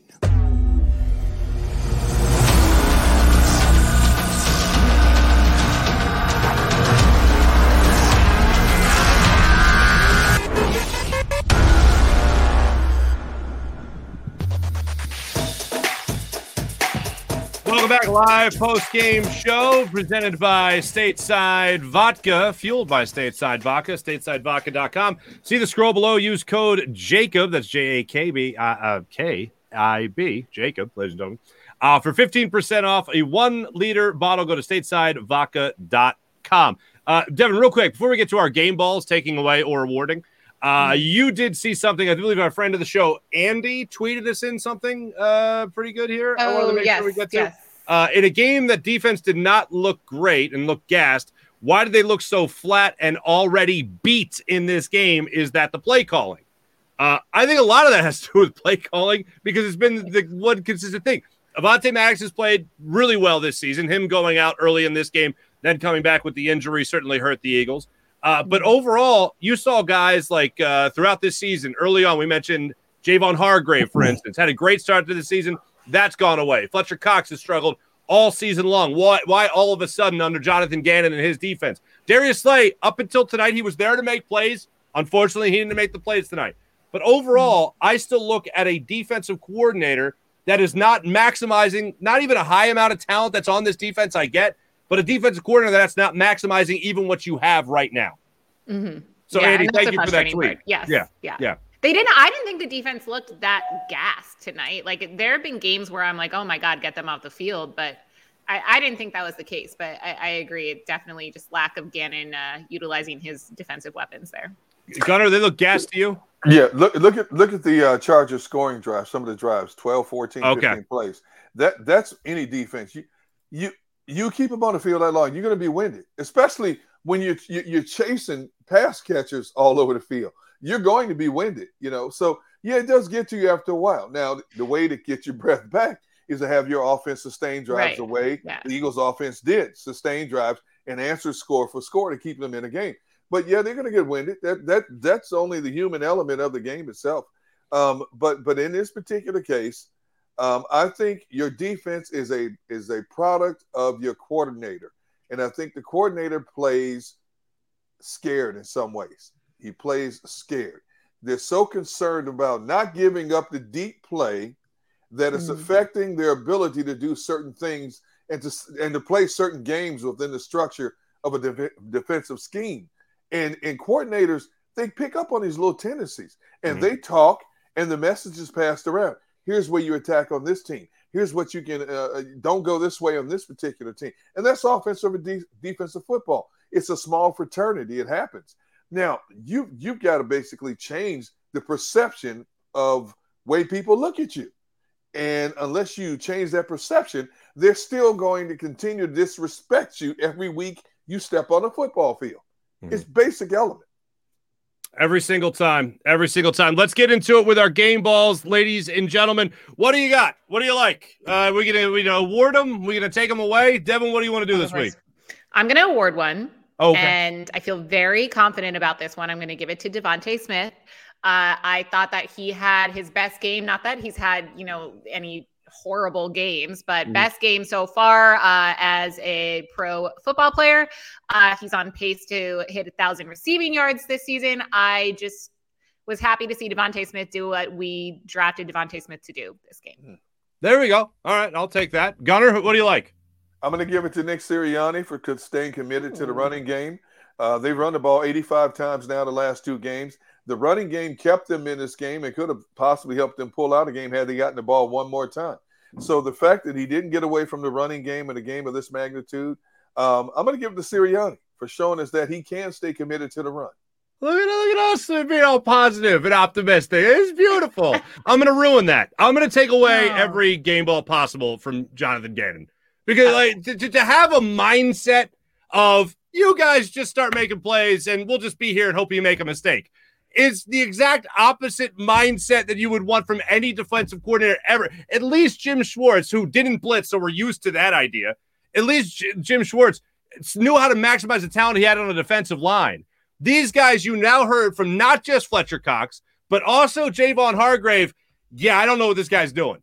Anytime you defer to the defensive coordinator or the play caller on any side of the football, you're saying, I don't know what to tell you guys. I'd love to be more aggressive, but I'm just kind of supposed to stay here and man my one battle station. That's not a good I don't sign. Get fined. Exactly. So anytime you hear that from now 2 separate players that have had pretty good careers up until they got under Jonathan Gannon, you got to listen to that. So I think Jonathan Gannon definitely take one away from. However, I will join you in this barrage of positivity to end the show. I will say this. Jalen Hurts, more power in the world to you, my friend. You were called upon to make plays, put the team on the back in your fourth quarter, on your back in the fourth quarter yet again this season, and you rose to the occasion. I agree wholeheartedly with John McMullen, what he told us after the game, which was that was the best drive they could have put together so far this season, and they did it. Jalen Hurts made big throws on the drive, made big runs on the drive. Sirianni, certainly great play calling on that by keeping things balanced, sticking with what worked. But mainly, I look at Jalen Hurts because, Carson Wentz was under pressure, taking over for Nick Foles after he had just won a Super Bowl. I get that. Jalen Hurts is playing for his football life and career, knowing that he's got 3 first-round picks competing with him going into next season, most likely. So when he gets opportunities to put up numbers and produce and actually get results like he did tonight in terms of that one drive, that's the drive that'll look at Jalen Hurts and say, you get a game ball tonight, my friend. So that's where I'll end it. On all that positivity. It's almost sickening how positive I can be. I love it. It's like a new mark. It's like you drank one of those statesides while we were in commercial. I don't know. Is that how it happened? I wouldn't put it past him. No, I'll be really concerned when Mark gives a game ball to Nick Sirianni. I feel like you are like Nick Sirianni hater number 1. So when that happens, then I'm going to do like a welfare check on you. I will say the Nick Sirianni haters, like hater number one, those were the people that hated the rock, paper, scissors. I at least love the rock, paper, scissors.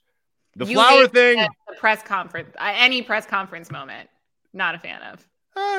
Yeah, pretty much. Pretty much after. Yeah, I'm good on everything else. Guys, that's the show today. Hopefully we're able to have some fun after a tough Eagles loss, obviously. I will say, just to end it, this is exactly the score I predicted and the outcome, unfortunately. So there you go. Devin, a pleasure as always. Derek Gunn, a pleasure as always. Thanks everyone that watched us on the Jacob Media YouTube channel as well as 6abc.com.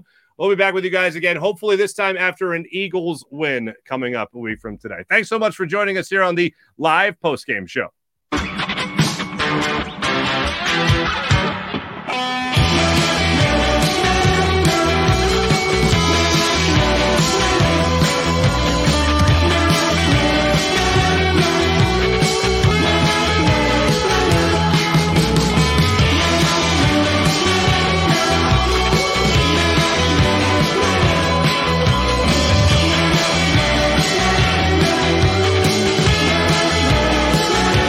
At Stateside Vodka, every new customer gets the world's best rocks glass, free.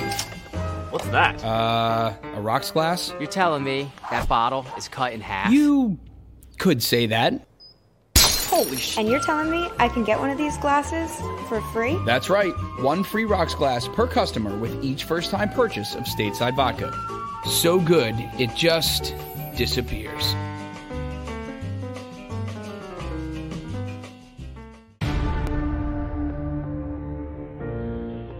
When it comes to the fight against insurance companies, large corporations, and the healthcare industry, injured victims are always the underdog. But that doesn't worry us. At Messa & Associates, we're an injury law firm from Philadelphia, and we come to fight. Our clients know that they've got representation with a chip on its shoulder, and it's the same chip that makes Philly the toughest city in the country. Call 215-568-3500 or visit us online at messalaw.com. Messa & Associates, the toughest injury firm in Philadelphia. Basketball is part of how we grew up in this city. And every morning, IBEW Local 98 members take their best shot building this city, rescuing our community from decay, and inspiring the young men and women of the region to take pride in who we are, like the Hawks who will never die. Local 98 members love tradition.